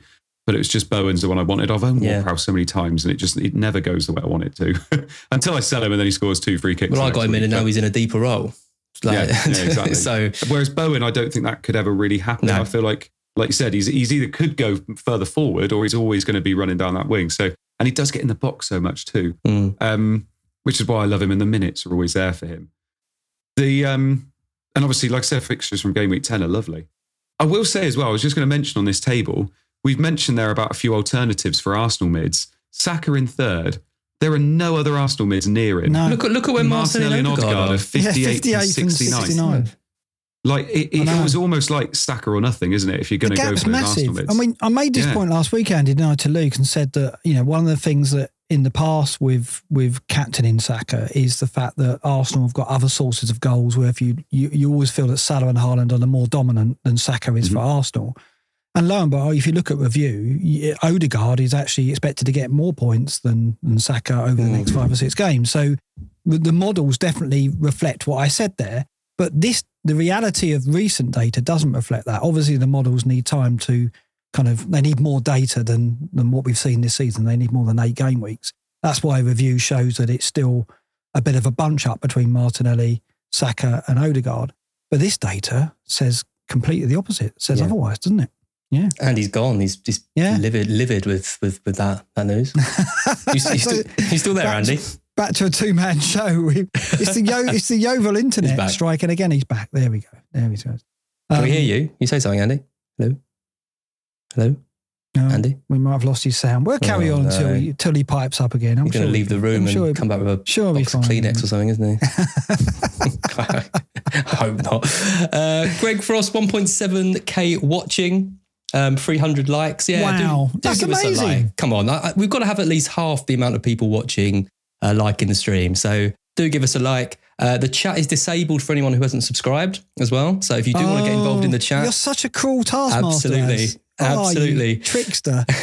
Do subscribe to the channel, and you can get involved in the chat or not. We just like you to subscribe as well. Around 60% of people who watch Black Box aren't subscribed. Mark, that's a crime. Absolute crime, isn't it? Isn't it just? There you go. No, that's great. Andy's back. Yeah, there he is. There you go. We filled in for you, Andy. All good. Oh, great comment from Vindy. Andy's missus has revoked his permission slip. Love that. Oh, by the way, I think that's Vindy, by the way. When I did the Prasmaster, he had to go out.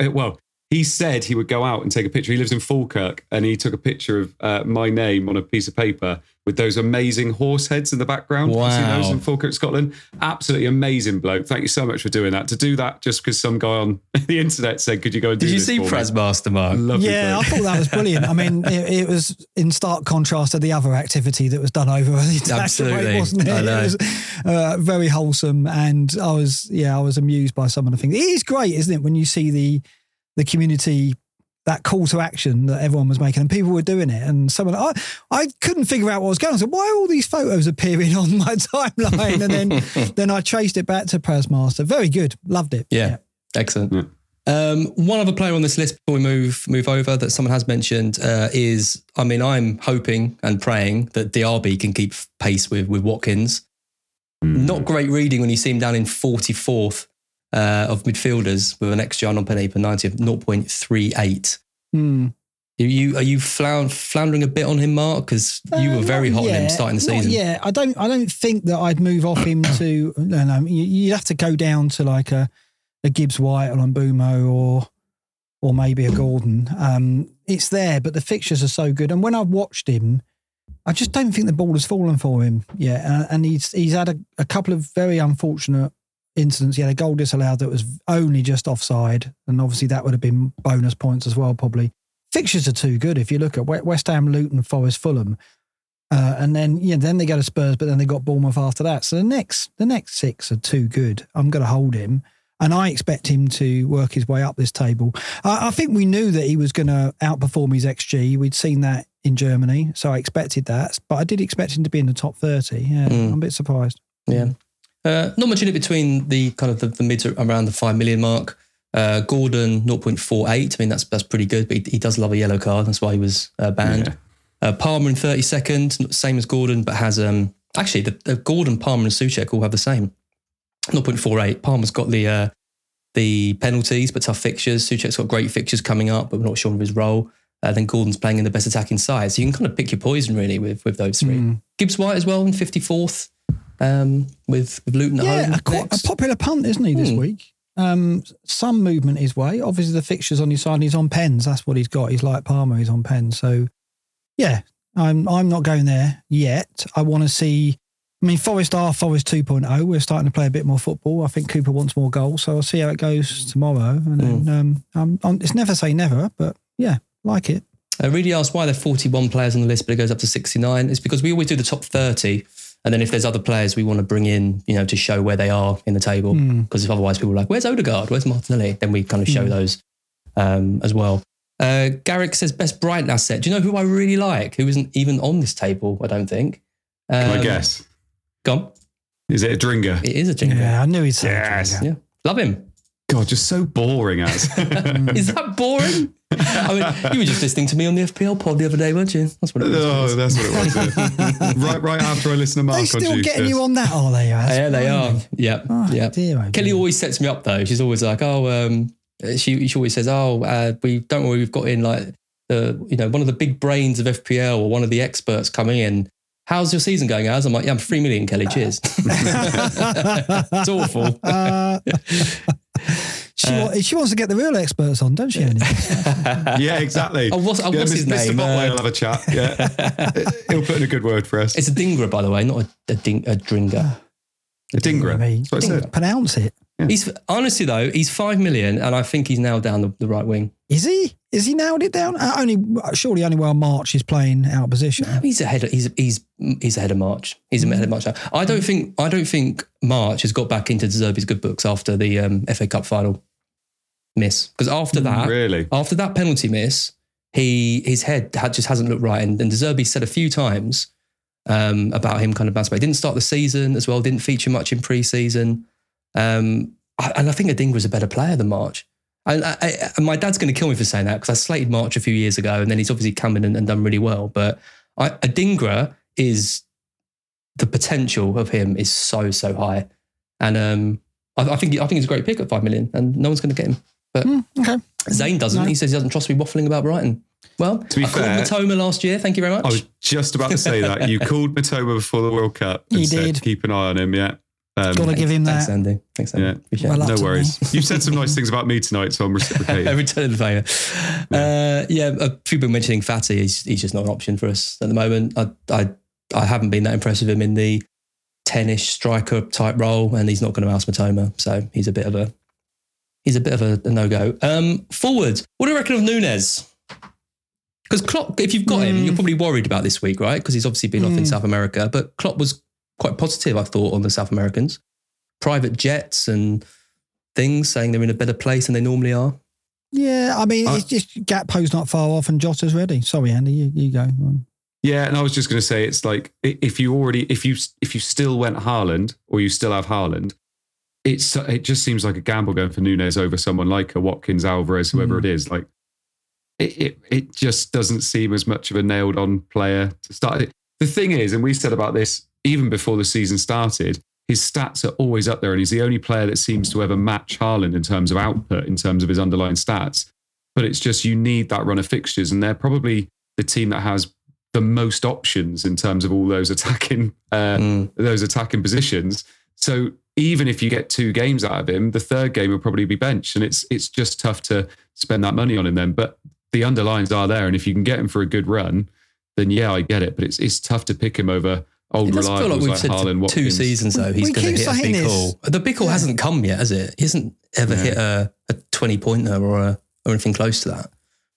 No, not really. I mean, it's he had the brace at Newcastle, didn't he, this season? But you wouldn't, if you had him, you wouldn't buy him for that fixture though, Newcastle away, would you? So that really just teased us. The fixtures are good, but Jota is fit and Klopp loves Jota. Gakpo is probably 1 week away.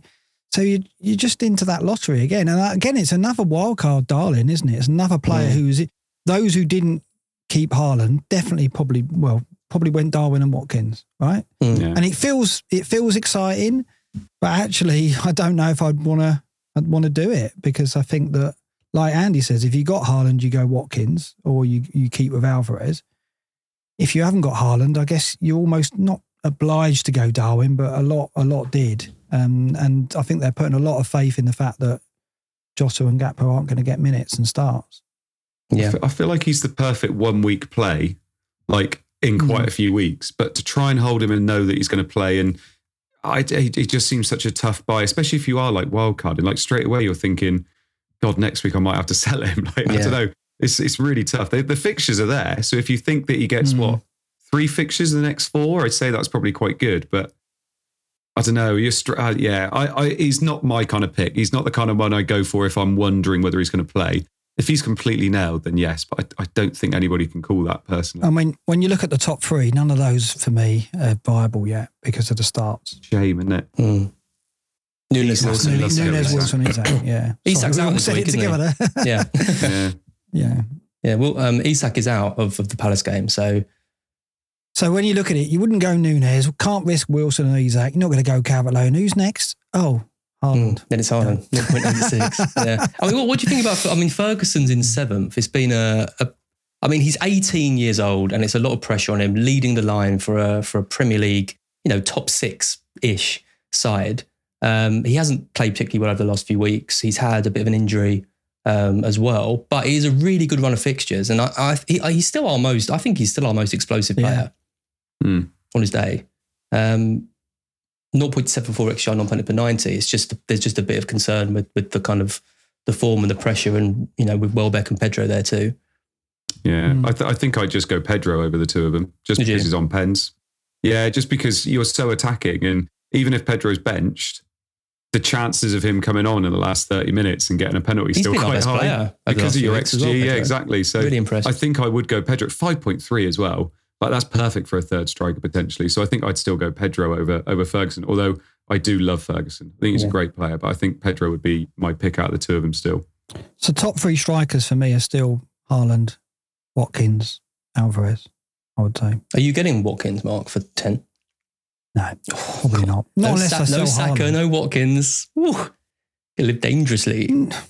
Well, I don't know. I mean, I think I want to see what the City pair look like this week. City go to United, don't they, in game week 10? And obviously it could be an option to go Watkins against Luton and sell Haaland, but I don't know if I'd want to do it. I mean, that's two transfers if you want Haaland back for Bournemouth at home, which surely you do. And Haaland could do damage at Old Trafford, couldn't he? So I think I'm comfortable going. I'm not going against the crowd by not getting Watkins, but it almost does feel like that if you look on the Twitter bubble, because I think obviously Watkins is a popular. It terrifies me not having him for that game. He terrifies you. He does. Watkins terrifies you. I know. Well, it's Luton, isn't it? It's Luton at home. Yeah, I know. A striker against Luton at home in 40% of teams. I do think that we've in our minds converted Watkins to an elite level striker very, very quickly. When actually last season he was incredibly frustrating, and he's blanked once all season. Yeah, he's been getting assists. He's been getting assists for sure, and he's been ticking away. But I'll talk about it now. The recency bias of that haul against Brighton has made people go, I can afford to sell Haaland and go Watkins and Alvarez and Watkins and Nunes. And I can't help but think that massive haul has factored into that. I mean, people will say, oh no, I'm aware of the recency bias and that's not a factor. I don't think that's the norm for Watkins. He's in great form, but I still think he's a striker who does miss opportunities, misses chances. Maybe I'm wrong. Maybe he's gone up a level this year. Maybe the data isn't, it is true, and he's stepped up and he's now a much improved finisher. But I'm still not sure that I'd be confident going with him week in, week out instead of having Haaland. You'd still prefer Alvarez. Alvarez is in 13th, 0.52. If you could make the swap for free to Watkins, you wouldn't do it. Well, it's more money. He's more expensive, isn't he? Yeah. And don't forget, I got Alvarez for a lot cheaper than he is now as well. So, but is that an issue? Because I mean, if Watkins is the better pick over Alvarez, and you don't want to do it because of the money, is that limiting your flexibility with that spot? Well, how much is he better? Is he better by 1.5 million? I'm asking you. Turn it around to me. He is, because Alvarez is playing for Man City, taking all their set pieces and playing up front with the best striker in possibly modern football. So, no, I don't think he is 1.5 worse than Watkins. Andy, himself. who'd you pick? You haven't got Alvarez, right? You've got Watkins and no Alvarez. I've got Watkins, yeah. I think for those next four fixtures, West Ham at home, Luton at home, Fulham at home, and those as well, and they're so much better at home than they are away. I think it's hard not go with them. The only thing I will say is, if I didn't own Watkins, I don't think I'd be as terrified to not own him as you are, just because he's not on penalties. I feel like that is a bit of a thing for him. But he can do it. He can do, what he did the other day, but he's not doing it with lots of XG, if that makes sense. He's not scoring goals that you'd be thinking, oh my, he's not like a Harding putting up 3 XG. I think it was like 0.8 XG when he scored 3 goals and got the assist. So I think I just think he's a fine pick. I don't think he's somebody that's like essential moving forward, if that makes sense. But I think he's a fine pick. A couple of weeks ago, I thought Diaby might be able to match him. I'm starting to waver on that a little bit. I feel like Diaby's a fine pick because he's cheaper, but I think if I had to pick either or and price didn't matter, I'd pick Watkins every time. I just don't agree with the statement that I'm terrified by Ollie Watkins. I think that is just purely off the basis of the haul against Brighton. Of course, if he does that again and he starts getting double figures with regularity, How many? I think last season he didn't get very many double digits, did he at all? And this is what I mean. It's like there just seems this complete transformation in our perception of what Watkins is now, to the point where you're saying you're terrified of him. I'm terrified of him for a few reasons. One, that he's 32% owned, and that is a massive rank killer if he does anything these days. Andy, here we go. It's one reason. Have we got we should get a klaxon every time someone mentions an EO. I'm scared of him because is this real life? Villa have had 3 home games this season. They scored 4 against Everton, 3 against Palace, who are supposedly a good defensive side, and 6 against us. At Brighton, and they've got West Ham, who are 18th on the team data defence, and Fulham, who are 14th, but look like they could concede 5 goals every game that I've seen them play this year. And that's not even including Luton as well, who they should absolutely destroy. I've only got Diaby as cover, and his stats don't seem that great either. So Watkins in 36 starts got 3 double digits. Alvarez got 4 double digits in 14 starts. That's what I'm saying. I'm saying we've gone. That was last season. I just think the Brighton haul has just completely changed our perception. Suddenly, Watkins is a heavy hitter who hits big hauls. Yeah, but if you've got a forward who's only blanked in 1 game out of 8, and then he's playing Fulham, West Ham, and Luton, you're talking at home. about consistency there. You're talking about that's different to someone who terrifies you. I'm not terrified of a consistent point scorer. I'm terrified of someone who gets 15 points on a regular basis, like Harry Kane. Watkins isn't that player, I don't think. He wasn't last season, and he's done it once this season against Brighton, who completely capitulated. So I just think let's just calm our perception of what sleepless nights. All I see is Ollie Watkins' shadow, like above my bed, with like a knife, like ready to pounce. No, that's me, Az. Yeah. I should have given you that key. No, I know. Yeah. Great. Supero says, I smell a charity bet brewing here. Oh, last time we had a charity bet, I don't think you paid, did you, Mark? How dare you? I did in the end. That sounds like Mark. That sounds like Mark. It was a charity, your charity, was it? Oh, yeah. How dare you? My reputation is tarnished. I'm sure you did. You just take bloody ages to do it. Yeah, I didn't take my time. There's a lot of orange on these charts, Mark, from FPL_radar. I love FPL Radar. He does a lot of good work in the community. He throws these out, and I just like throwing them in. I think we've kind of discussed this already about United going to Sheffield United. What he does here, he compares the attacks versus the defence, and it allows you to pick out the attacks to side with. You talk about Watkins, Villa, West Ham. That's second in this table, the top table. But United at Sheffield United is the most profitable fixture in terms of attack versus weak defence. It's interesting, isn't it? There are still people carrying Rashford and Bruno into this game week. Those who probably didn't wildcard, who went with them initially, because you can't sell for Sheffield United away. Surely there's got to be a return. Fernandes is the one here, isn't he? You look at that They're opponent. Top there, aren't they? Yeah. It's nuts. But look at Haaland. That kind of cements Haaland as the best captain, right? Because he's got the strongest player XG per 90, and the opponent with a long bar. Just ahead of the terrifying Ollie Watkins in fourth there. I'm scared of him this week, but let alone Luton at home. Oh, yeah. Awful. No, I would feel for those who haven't wildcarded and are holding Rashford and Bruno if they don't get anything out of them at Sheffield United. So I'm expecting them to make up some ground, because you'd think that there's double figures for at least one of them two, wouldn't you, at Sheffield United? They've got so many injuries as well, haven't they? 2 from Tim. So many injuries. Tim WD, Borge being Bruno's middle name. Yeah. I did not know that. You know that, Andy? Yeah. Oh, okay. Interested, by the way, that Matty Cash is on this table as well. Ridiculous, isn't it? Matty Cash, was he sixth at this table amongst all these midfielders? His non-penalty XG is better than Diaby's, isn't it? Captain option versus Luton? Scoutcast. Matty Cash versus captain? Luton? Yeah. Yeah, no, maybe not so much. Great. Anything else to add on this one, Mark? No, it's just the first 4 fixtures. I mean, just the fact that the fixtures this week are just incredible for us, aren't they? I think a lot of people have got a lot of players at home, and a lot of our players have got really strong fixtures. So I'm expecting big scores this week, because I think that most teams will have at least a couple of players with double figures. Looking at the data and the kindness of the fixture. Yeah. But what happens after an international break normally? Yeah, well, it all goes out the window, doesn't it? Yeah, exactly, yeah. And it always low scoring, yeah, exactly. Yeah. Right, let's take a look at some predictions. Then, thanks for sending me these. Liverpool-Everton to start with, the Merseyside derby. We've all gone for a Liverpool win here. Andy and I both with a 2-0. Mark, you've given Everton a goal in a 3-1. If we're all backing 2 or more goals, Salah captain, is he an option? Yeah, I think so. I think he's second best option this week, to be perfectly honest. Yep. Mark, tempted at all?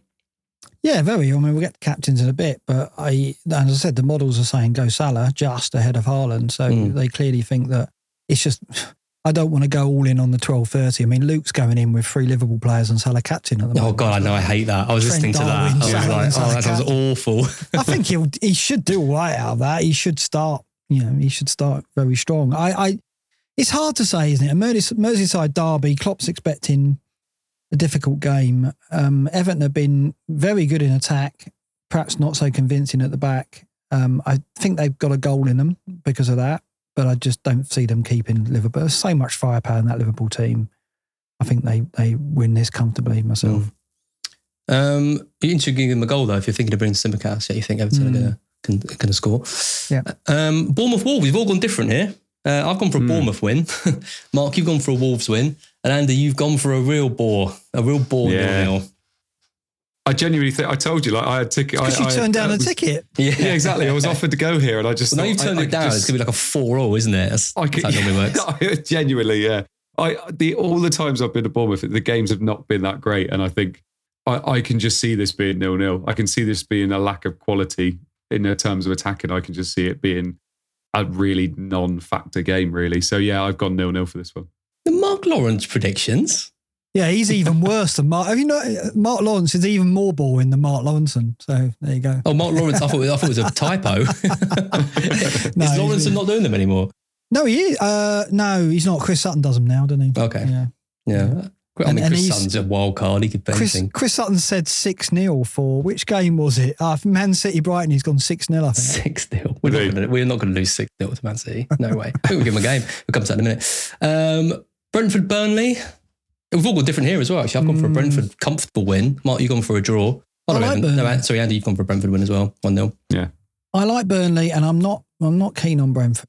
I still don't think they're as good as, I mean, they started the season well, but I think what I saw at the City ground, they didn't beat us even with 10 men, didn't break us down. They don't have a cutting edge for me. And I think Burnley play some good stuff and will nick a goal. So I've gone 1-1. Steve M says, let's start wrapping this up. We're nowhere near the 2-hour mark, Steve. Outrageous. Got loads of time. Strap yourself in. What are you talking about? Midnight finish, surely. Let's go all night, says Nigel. There we go. Half term this week. Yeah, exactly. Mr. Botwell's got plenty of time. It's all good. Man City Brighton. There should be. I'm gutted this game isn't on live. I'm sure some people will be watching it through nefarious means, but it won't be me, of course, or anyone on this stream. But I've gone for a 3-2 Man City. I think I was tempted to put 2-2, but I have gone for I think our defensive problems will cost us in the end. Mark, you've gone for a more comfortable 3-1, and you've gone for a very comfortable 4-1. I have. I think I'm going full narrative FC, and I think this is where Haaland sellers are going to be like, what have we done? And I think they're just I hope so, and yet I don't hope so. Yeah. I just think they will. I think everything I've seen from Brighton, especially like playing away from her, I just think you're just going to keep playing in their hands all game, and they're just going to destroy you. De Zerbi will just keep going as well. That's the thing. It's like he did at Villa. That's the worry. He's a bit like Ralph. Like it's going wrong, but he'll just keep going. Yeah, I mean, you say that though, but I mean, with the team we put out against Liverpool was incredibly attacking, and I saw it and thought, oh my God, we're going to get absolutely pummeled. But there's work rate and there's energy and there's press. But Liverpool didn't play well, I would say. Yeah, but that's not just because they didn't play well. That's because we were putting them under a lot of pressure, like we do a lot of teams. The way to play against Man City isn't to sit back all the time. It's to press them and to try and get something. And we know they've got vulnerabilities when you can get one-on-one with Ederson. There's definitely goals in this game. I just think that we've got issues making mistakes at the back, and I think that's ultimately what's going to cost us. I don't think we get thrashed though. Okay. But I think Haaland as well. Yeah, Chris Haaland. Yeah, and honestly, Haaland terrified. Look, Haaland up against Dunk or Webster He or terrifies you Igor. as well. How do you sleep at night? You're just terrified of everything. I don't, Mark. Why do you play this game, Az? I don't know, Andy. I've asked myself that question for years. Oh dear. Well, Watkins. Next up, Az is Morgan just a Gibbs-White. nervous He wreck, terrifies Andy. me. Watkins terrifies me from an FPL perspective. Haaland terrifies me from a football perspective. Because Cameron Archer at 8 o'clock terrifies me, doesn't it? I have seen Haaland against Dunk. That's why he terrifies me. Have you? Because I saw it last year and he absolutely dominated him. I mean, he dominated everyone, but yeah. As going as Ollie Watkins for Halloween. I have to Supero, you have been Supero in this chat today. That's good. Bangers. Really good. Newcastle Palace, I've gone for a 1-0 and you've gone for a 3-0, Mark, a 2-0. Oh, Trippier's going to hurt. Another one to scare me. No one can see Palace scoring, can they? Because they've got so many injuries, no cutting edge really. I mean, Marteta, no, surely not. I just can't see him scoring against one of the best defences in the league, and it'll be one-way traffic. So, yeah. The only thing I will say, I feel a little bit like I maybe went overboard with 3-0 with Isak and Wilson maybe not playing. That's the only thing. Is Wilson a doubt as well? I thought it was just Isak. I think it was, wasn't he? Was he? Or is Wilson playing? I could be wrong there. But No, I'm not sure. I just know. I know that Isak was out. I'm not sure about. Yeah. I'm sure the chat will correct me if I'm wrong. Gordon up front, Andy. If they're both out. Ooh. Wilson's not flagged, so I think. No, I think Wilson's fine. And Gordon on pens. And they still get a red card. Yeah. Forest Luton, you'll be there, Mark. You've gone for a comfortable 2-0. Yeah, we're playing different now. I don't know. I'm a little bit worried because we're trying to set into this new style where we're getting the ball and passing it, which we'll see. We'll see if that works for us. But it's nice to see Cooper going back to what he wants to do, right? Like what he did in the Championship, being on the front foot. Whereas last year he adapted well, but now he seems to have the players to change it a bit. And he's got Murillo in to like break the lines from defence, which is, playing a ball-playing centre-back is not, what we've seen in previous seasons with the likes of McKenna and Cook starting for us. Sorry. So, yeah, it's I think we're going to win, but Luton will be a worry from set pieces, that's for sure. So, yep. Then a great game, should be Chelsea-Arsenal. Chelsea finding a bit of form, finally. Arsenal finally beating the master. The apprentice beats the master for the first time. Has Arteta been Pep before? Not sure he has. Come close a few times, but not ever managed it. No, he beat him recently, didn't he? Yeah. He beat him in the home game. That was it. Yeah. But I've gone for a 1-0 Arsenal. I think they'll just see it out. I think Chelsea will. They're still struggling a bit in attack, aren't they? Even though the defence is looking quite good. You've gone for a 2-1, and Andy's gone for a 0-0. Yeah, it's a very difficult one to call this in terms of will Chelsea put up a fight. Arsenal, for me, haven't found that attacking fluidity they saw last season. I do fancy, off the back of the Burnley game, I think the international break came at the wrong time for them. Jackson scored the goal at Burnley. He looked all right when he came on. He's going to start because Bowyer's out. Sterling obviously had a really strong game. Will he take that form into the Arsenal game and will they get any joy out of him? I've got a feeling Chelsea will go one up and then Arsenal will peg them back is the narrative I'm going for. Yep. Yeah. Tape says the Community Shield, Arsenal beat us. It doesn't count. They drew that game and then won on penalties. That's not the same as winning. Sheffield United and Manchester United. We've all gone for a Manchester United win. If Sheffield United get a result in this, Ten Hag is surely in big trouble, right? Yeah, I've gone very conservative at 1-0 because United aren't playing well, and I think Sheffield United will just sit back. I think they'll score early. Do you? You think they'll score? Be another McTominay salvage job. It's not going to be an attractive game, and if I was giving out a garden centre game and I could find a garden centre open, it's funny you should say that, Mark. Then it would be that one. There it is. Yeah, that is where if I had to buy some bricks for the barbecue, I would be going shopping at 8 o'clock. I am one ahead of you. Yeah, that game. Absolutely. Yeah. One game on Sunday. I'm going to have multiple What's going on with this? One game on Sunday business. The scheduling this year is weird, isn't it? This is the second time I think this has happened. Villa West Ham. I'll be going in with four players, I think, in this one. I've gone for 2-1 Villa. I think the home form will see him through. Andy's gone for 3-2. You've gone for a draw. Hammers Point. Yeah, I think Villa have shown some fragility at the back. I think West Ham have got set pieces and will be a threat from those. Ward-Prowse, as we've seen. I want to say that Ward-Prowse has got a good record at Villa Park. I don't know why. I just see him in for Southampton causing them problems there at set plays and free. I think he got a free kick there once. He's probably done that at most grounds, but I just see Ward-Prowse, his set plays causing them issues. I think West Ham will nick a point. Yeah. Lots of goals in this game, though. Look at it. Yeah. I know. So at least we're not down the Garden Centre for that one on a Sunday. So just to explain, because we have got nearly 2,000 people watching, they might not be familiar with the Garden Centre. There it is again. The Garden Centre game is Mark's little catchphrase he's been doing for a few years, basically saying if you're gonna, there's got to spend some family time. You've got to be out, probably at a garden centre, but you don't want to miss the football. You time it strategically around the most boring game of the week. The game you want to miss. Yeah. The game you want to miss. And that this week is Sheffield United and Manchester United. Do you agree with that, Andy?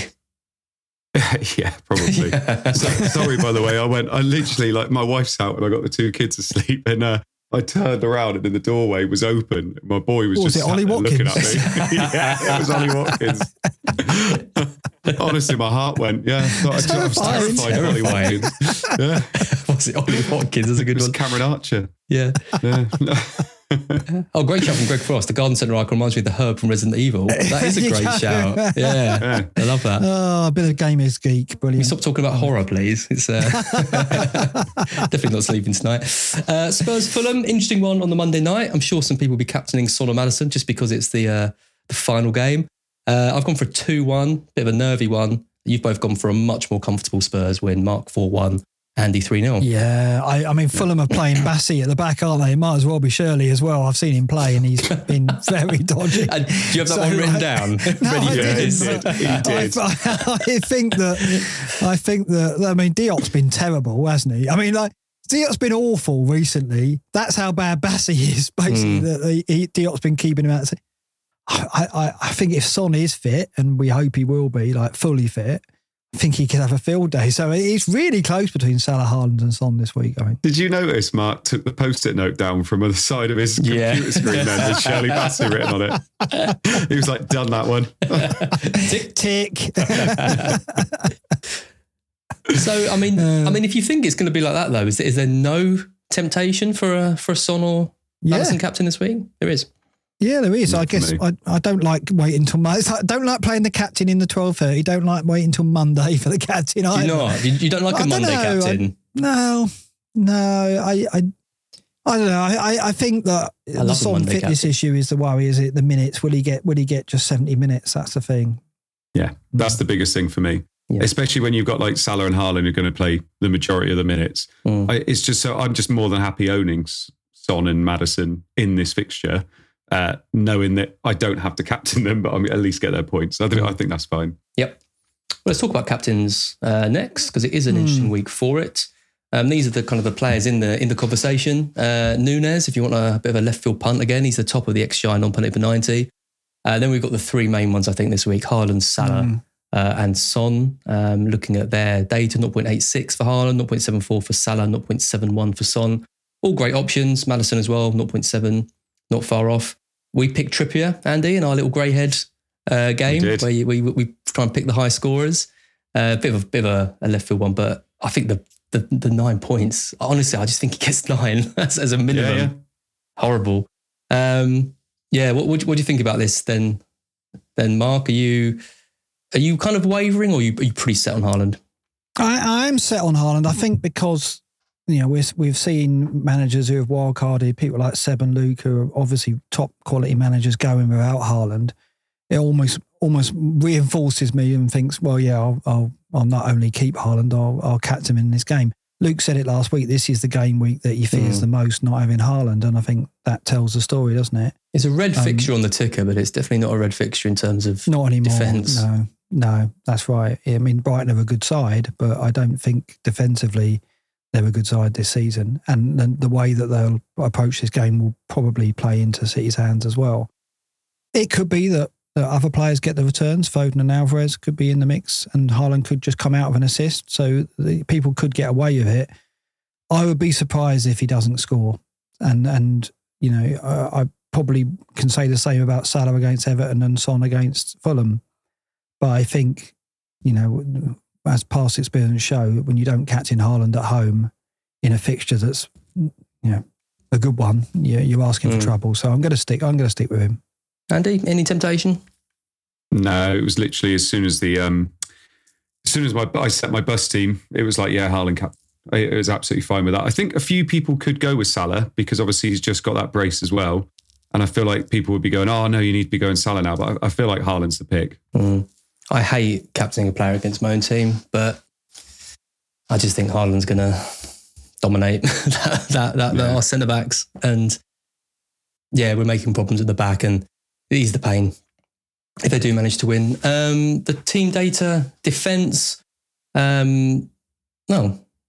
Oh, life. Well, this is interesting, Mark. This is data too. But this is no, it's not what you expected, is it? I wanted to throw this in to look at the Son, Salah, Haaland situation over the game weeks to come because I wanted just a bit more data to look at why people are losing Haaland because it's like you said, game week 10 going Watkins maybe losing Haaland for that game, but then you've got Bournemouth to come as well. City's fixtures are testing, there's no doubt. As you can see here, they don't have too many really strong fixtures. And there's no doubt as well, if you've got Salah and Son, you've got really strong alternatives for the captaincy. People are talking about Saka as well in game week 12.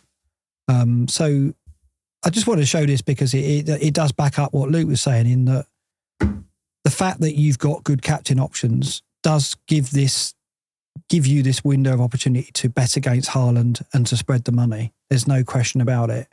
But I think, as we've said earlier, we've had one blow for that already in the fact that Tsimikas has come along to slightly undermine the Trent pick, I would say, because obviously, someone like me can get in Tsimikas and get some attacking returns and some of the Liverpool clean sheets if they do arrive.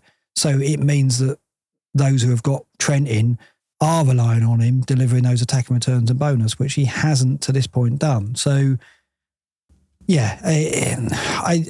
I think that has been a slight blow to the kind of let's spread the money and not have Haaland. But there's no question for me that you've got your captaincy sewn up with Salah and Son if you don't have him, and this shows that. And Watkins has got great fixtures too. And what I was saying about the recency bias on Watkins, if you have a look, yes, he has been consistent. He's blanked in only one game, but that 23 points in game week 7, I think he's also being a factor in people feeling secure about losing Haaland. In that, I think we've kind of blown Watkins up to be this striker who can return every week and get big scores, and that I don't know if that is the case. It has been in that game week, but it wasn't last season, and it hasn't been to that point this season. So I don't know. A lot depends on how Watkins goes and how Nunez goes and how Trent goes, whether the gamble to go without Haaland comes in or not, because they're the three players that wildcarders have gone with. That even us sitting here now would say, I'm not absolutely sure all those three players, apart from Watkins, are absolutely essential picks by any means. I think I'll still captain Haaland in the next 3. Brighton at home, Man United and Bournemouth. Andy, do you reckon you'll play around with the captaincy at all over those 3? Yeah. Are you going to captain Haaland against United? No, I think I'll be on Salah. I think it would be Haaland, Salah. Game week 13 is the trickiest one, but it's whether I own Saka by that point, because is it Saka? There's someone that's got a nice fixture, but I can't remember who it is. Game week 13 is definitely the trickiest one. It is tricky. Probably because I could potentially be without Spurs assets by then. So Villa at home, could be the fixture there, but I think that's a tricky one. It's because obviously Liverpool and City play against each other. So it's who I go with in 13, but it's pretty sure it's going to be Haaland, Salah. The biggest thing for me, and again, we've mentioned this about Spurs already tonight, I don't see myself captaining Son until game week 13, I don't think. No, exactly. That's why I think he's potentially dispensable for a Saka. No, I do think that. Yeah. And again, Saka is actually captainable in 2 of these fixtures, if he's back as what we're thinking. Yeah. Because obviously you've got Sheffield United at home, Burnley at home. I think they're, very I want an Arsenal mid for Sheffield United at home and Burnley at home. They've got 4-5-0 on both of them written on it, I think. I mean, Saka, as you see in the radar FPL radar chart below, has been very consistent without being super explosive. He's got the 1 double figure return, or 2. He's got 10 and a 13. So he's not someone Son, I think, as we've seen already, can get a 20-pointer. Saka, perhaps you don't fear as much. I wouldn't put him in the terrifying bracket, should we say. But yeah, there's no question the fixtures are so strong for him. I think this week is so crucial to what we do in that game week 10 as to how Son looks and how Saka looks in terms of fitness and minutes. Because if Son gets like 85 minutes and gets a couple of goals against Fulham, I don't know if I can go Son to Saka. I really don't. Output shouldn't affect my decision, but it's the minutes and the sharpness. Yeah. We also mentioned it last week, and I think I am maybe a little bit hotter on this than you are, Mark, in terms of I do think getting a Brighton player in from game week 10 onwards needs to be such a high priority because their fixtures are just ridiculous. Fulham, Everton, Sheffield United, Forest. It's just Sterling to Matoma. Yeah, exactly. And it's like, how much do you prioritise? Like, for instance, look at those Spurs fixtures. They're all blue on the ticker there. But would you prioritise getting in? So would you sell, for instance, Maddison to Matoma? No way. No. Not a chance. I don't think we have a player that's going to play 4 out of 4 games. Matoma will be benched in one of those games for sure. Yeah. We're doing crap in Europe as well. Like it's not like we're comfortably sailing through that group. We've lost one and drawn one. True. We need to start getting some points. We've got Adingra who can play on the left or the right. We've got Fati who's going to take some minutes as well. And he's not going to play on the right, so he's either going to play left or at 10. He's been rubbish at 10 so far, so I can't see that happening. I don't know. I think Matoma's much more of a risk than people maybe think. One of them's going to go off over that run, but I just don't know who it's going to be. Wow, that's a pretty short bet given the fixtures. A Brighton player will go off, but you're right. There's about 7. It could even. I know, it's ridiculous. Be Ferguson, could be. Yeah, I know, it's absolutely ridiculous. FPL ticket, I like the chat. Lukewarm to the stream. Cheers, mate. But he's going to hit the like anyway. That's the main thing. Come for the stream, stay for the chat. Yeah, that's it. M. Darrowell, great show. Hit the likes. Yeah, do give us a like. I'm not sure if we hit 2,000. We were pretty close at one point, but 2,000 watching is amazing. So really, really appreciate it. Yeah, do make sure you're liked and subscribed to the channel. And do have to Scout as well. You can watch more of Andy if you're into that kind of thing. If you want to get into FPL mode, you can watch you on the Scoutcast. You've ruined it. I was going to ask you if you slowly feeling yourself entering FPL mode but now you've completely. I don't like the slowly with that. Mark goes straight in as like he's not flirty. I know. There's no time for subtlety at this time of night. Is there? Like it's true. I don't even want to carry this conversation on, so we're going to move swiftly on to the final section. It's teams, looking kind of how it's set up. This is me. Turner in goal. I think it's probably quite similar to a lot of people. Turner in goal with Ogie, Cash, Botman, Salah, Son, Maddison, Diaby, Ward-Prowse, Haaland captain and Alvarez. Nothing too exciting. It's either going to be Botman, I think, to Gabriel or Tsimikas. Not sure which one. Tsimikas is a sexy. Yeah, I'd do that. 100%. Going up in price Saturday night. You can get in early on the rise. I just think Gabriel is a good pick. Like there's no, if you've got Gabriel in your team, you're going to be pretty happy playing him. You're not worried though. You're not worried that Partey's back and Arteta could play silly buggers again. No, Gabriel's been so good since he's. Everybody said that before the season started. Like Gabriel's nailed. Absolutely, and 4-7. I see what you did there. Yeah, thank you. There's no way Arteta goes back to that mad Partey right back experiment. I think it was the Saudi window, wasn't it? I think there was rumours around Gabriel and his head probably wasn't in the right place, and that's all sorted now. George asked why not Colwell out. The plan was to do Colwell out, but I just like you said, Mark. I just don't want to keep a potentially injured player in my team. I've been there already this season, and you just never find a way out. Why would you hold Colwell when the fixtures are terrible? I think he's right. I think you do go Colwell. Because at least he plays, and Chelsea's defence is pretty good. Fixtures are bad. I don't know how long Botman is out for. I mean, you've held him through the break and you've taken a drop already, haven't you? So no, I guess I got him at 4-6. Oh, right, okay. All right. Chelsea fixtures are horrendous to like 16. Oh, no, I have taken a drop because he went to 4-8, didn't he? Yeah. Yeah, I've taken a drop. I'd do Colwell to Tsimikas. I think he's right. So, but anyway. Colwell to Tsimikas could potentially leave me with 9 men, 10 men. I guess we'll get news about Tsimikas, won't we? Because it's the early fixture. Yeah. I don't know. It'll be one of those two. It's probably going to be Tsimikas because I know myself and I'm pathetic. And I always go for the... And you're pushing, you're reaching. I don't think that's a bad pick, though. I think that's a good pick. It's definitely the more fun. I think I'd feel more comfortable having seen him start before moving for him, but I think it's probably worth the risk, given what Klopp said. Yeah. Yep. Let's take a look at Andy's team. Andy, Turner in goal, Porro, Burn, Cash, Bowen, Maddison, Salah, Gordon, Son, Watkins, Haaland. You're looking pretty tasty this week, I think.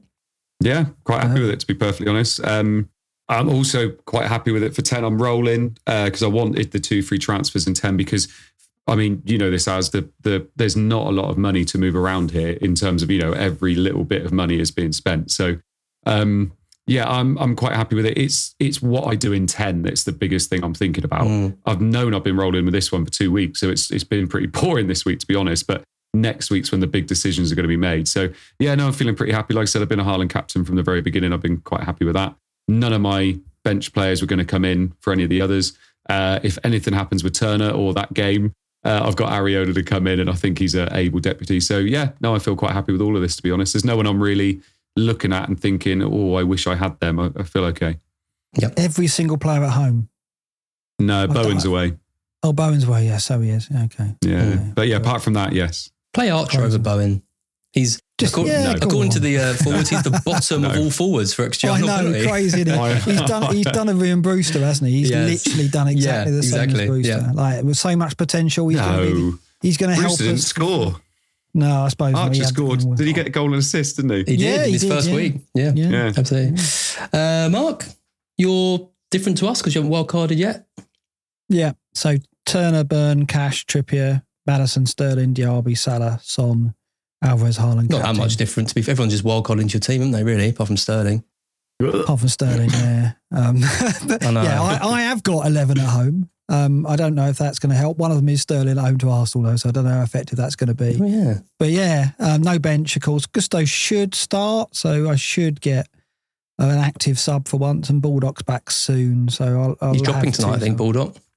Is he? I'll take that, though, because I think anyone wildcarding is going to go to Baldock. Right?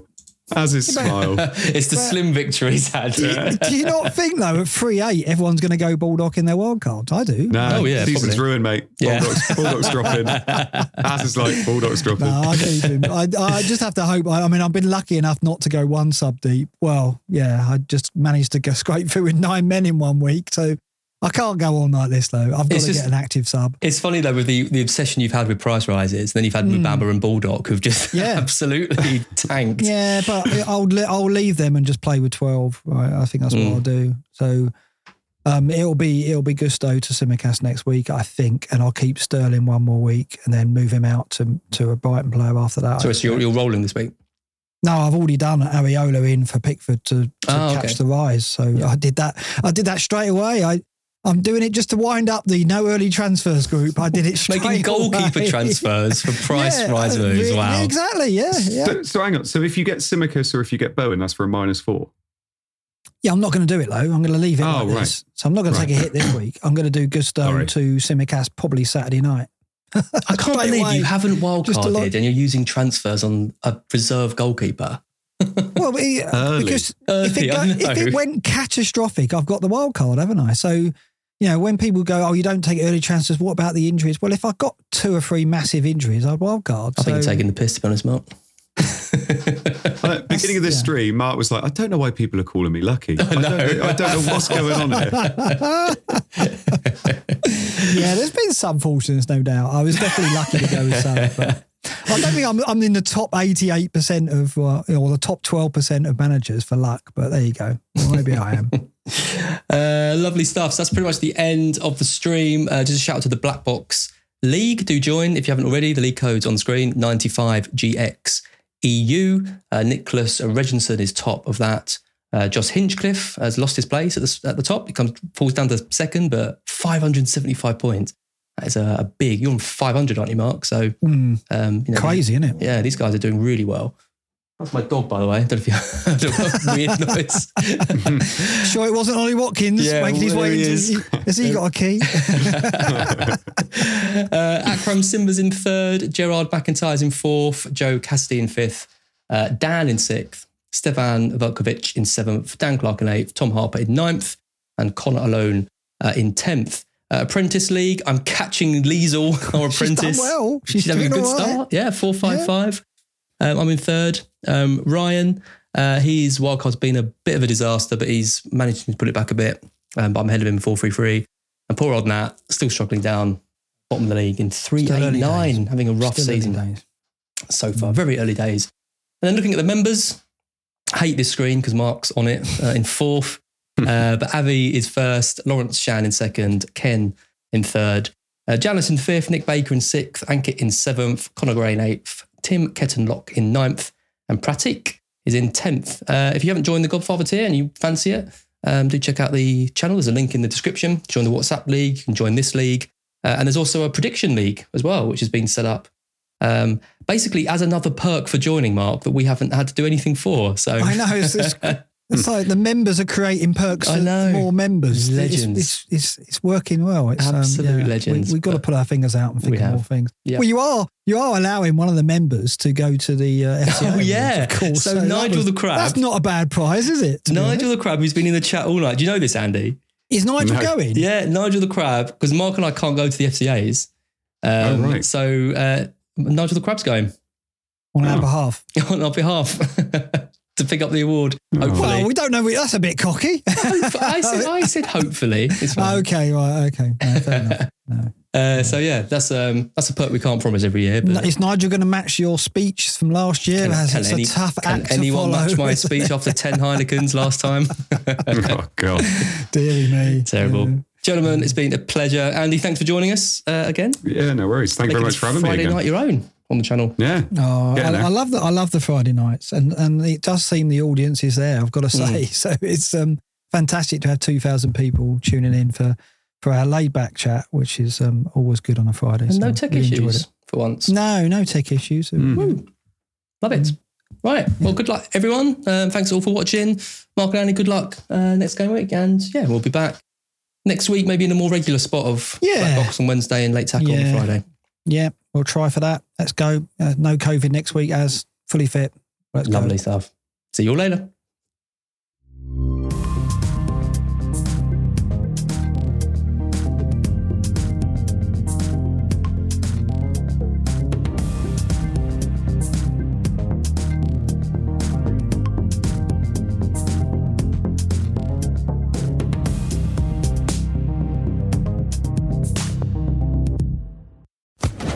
Social Podcast Network.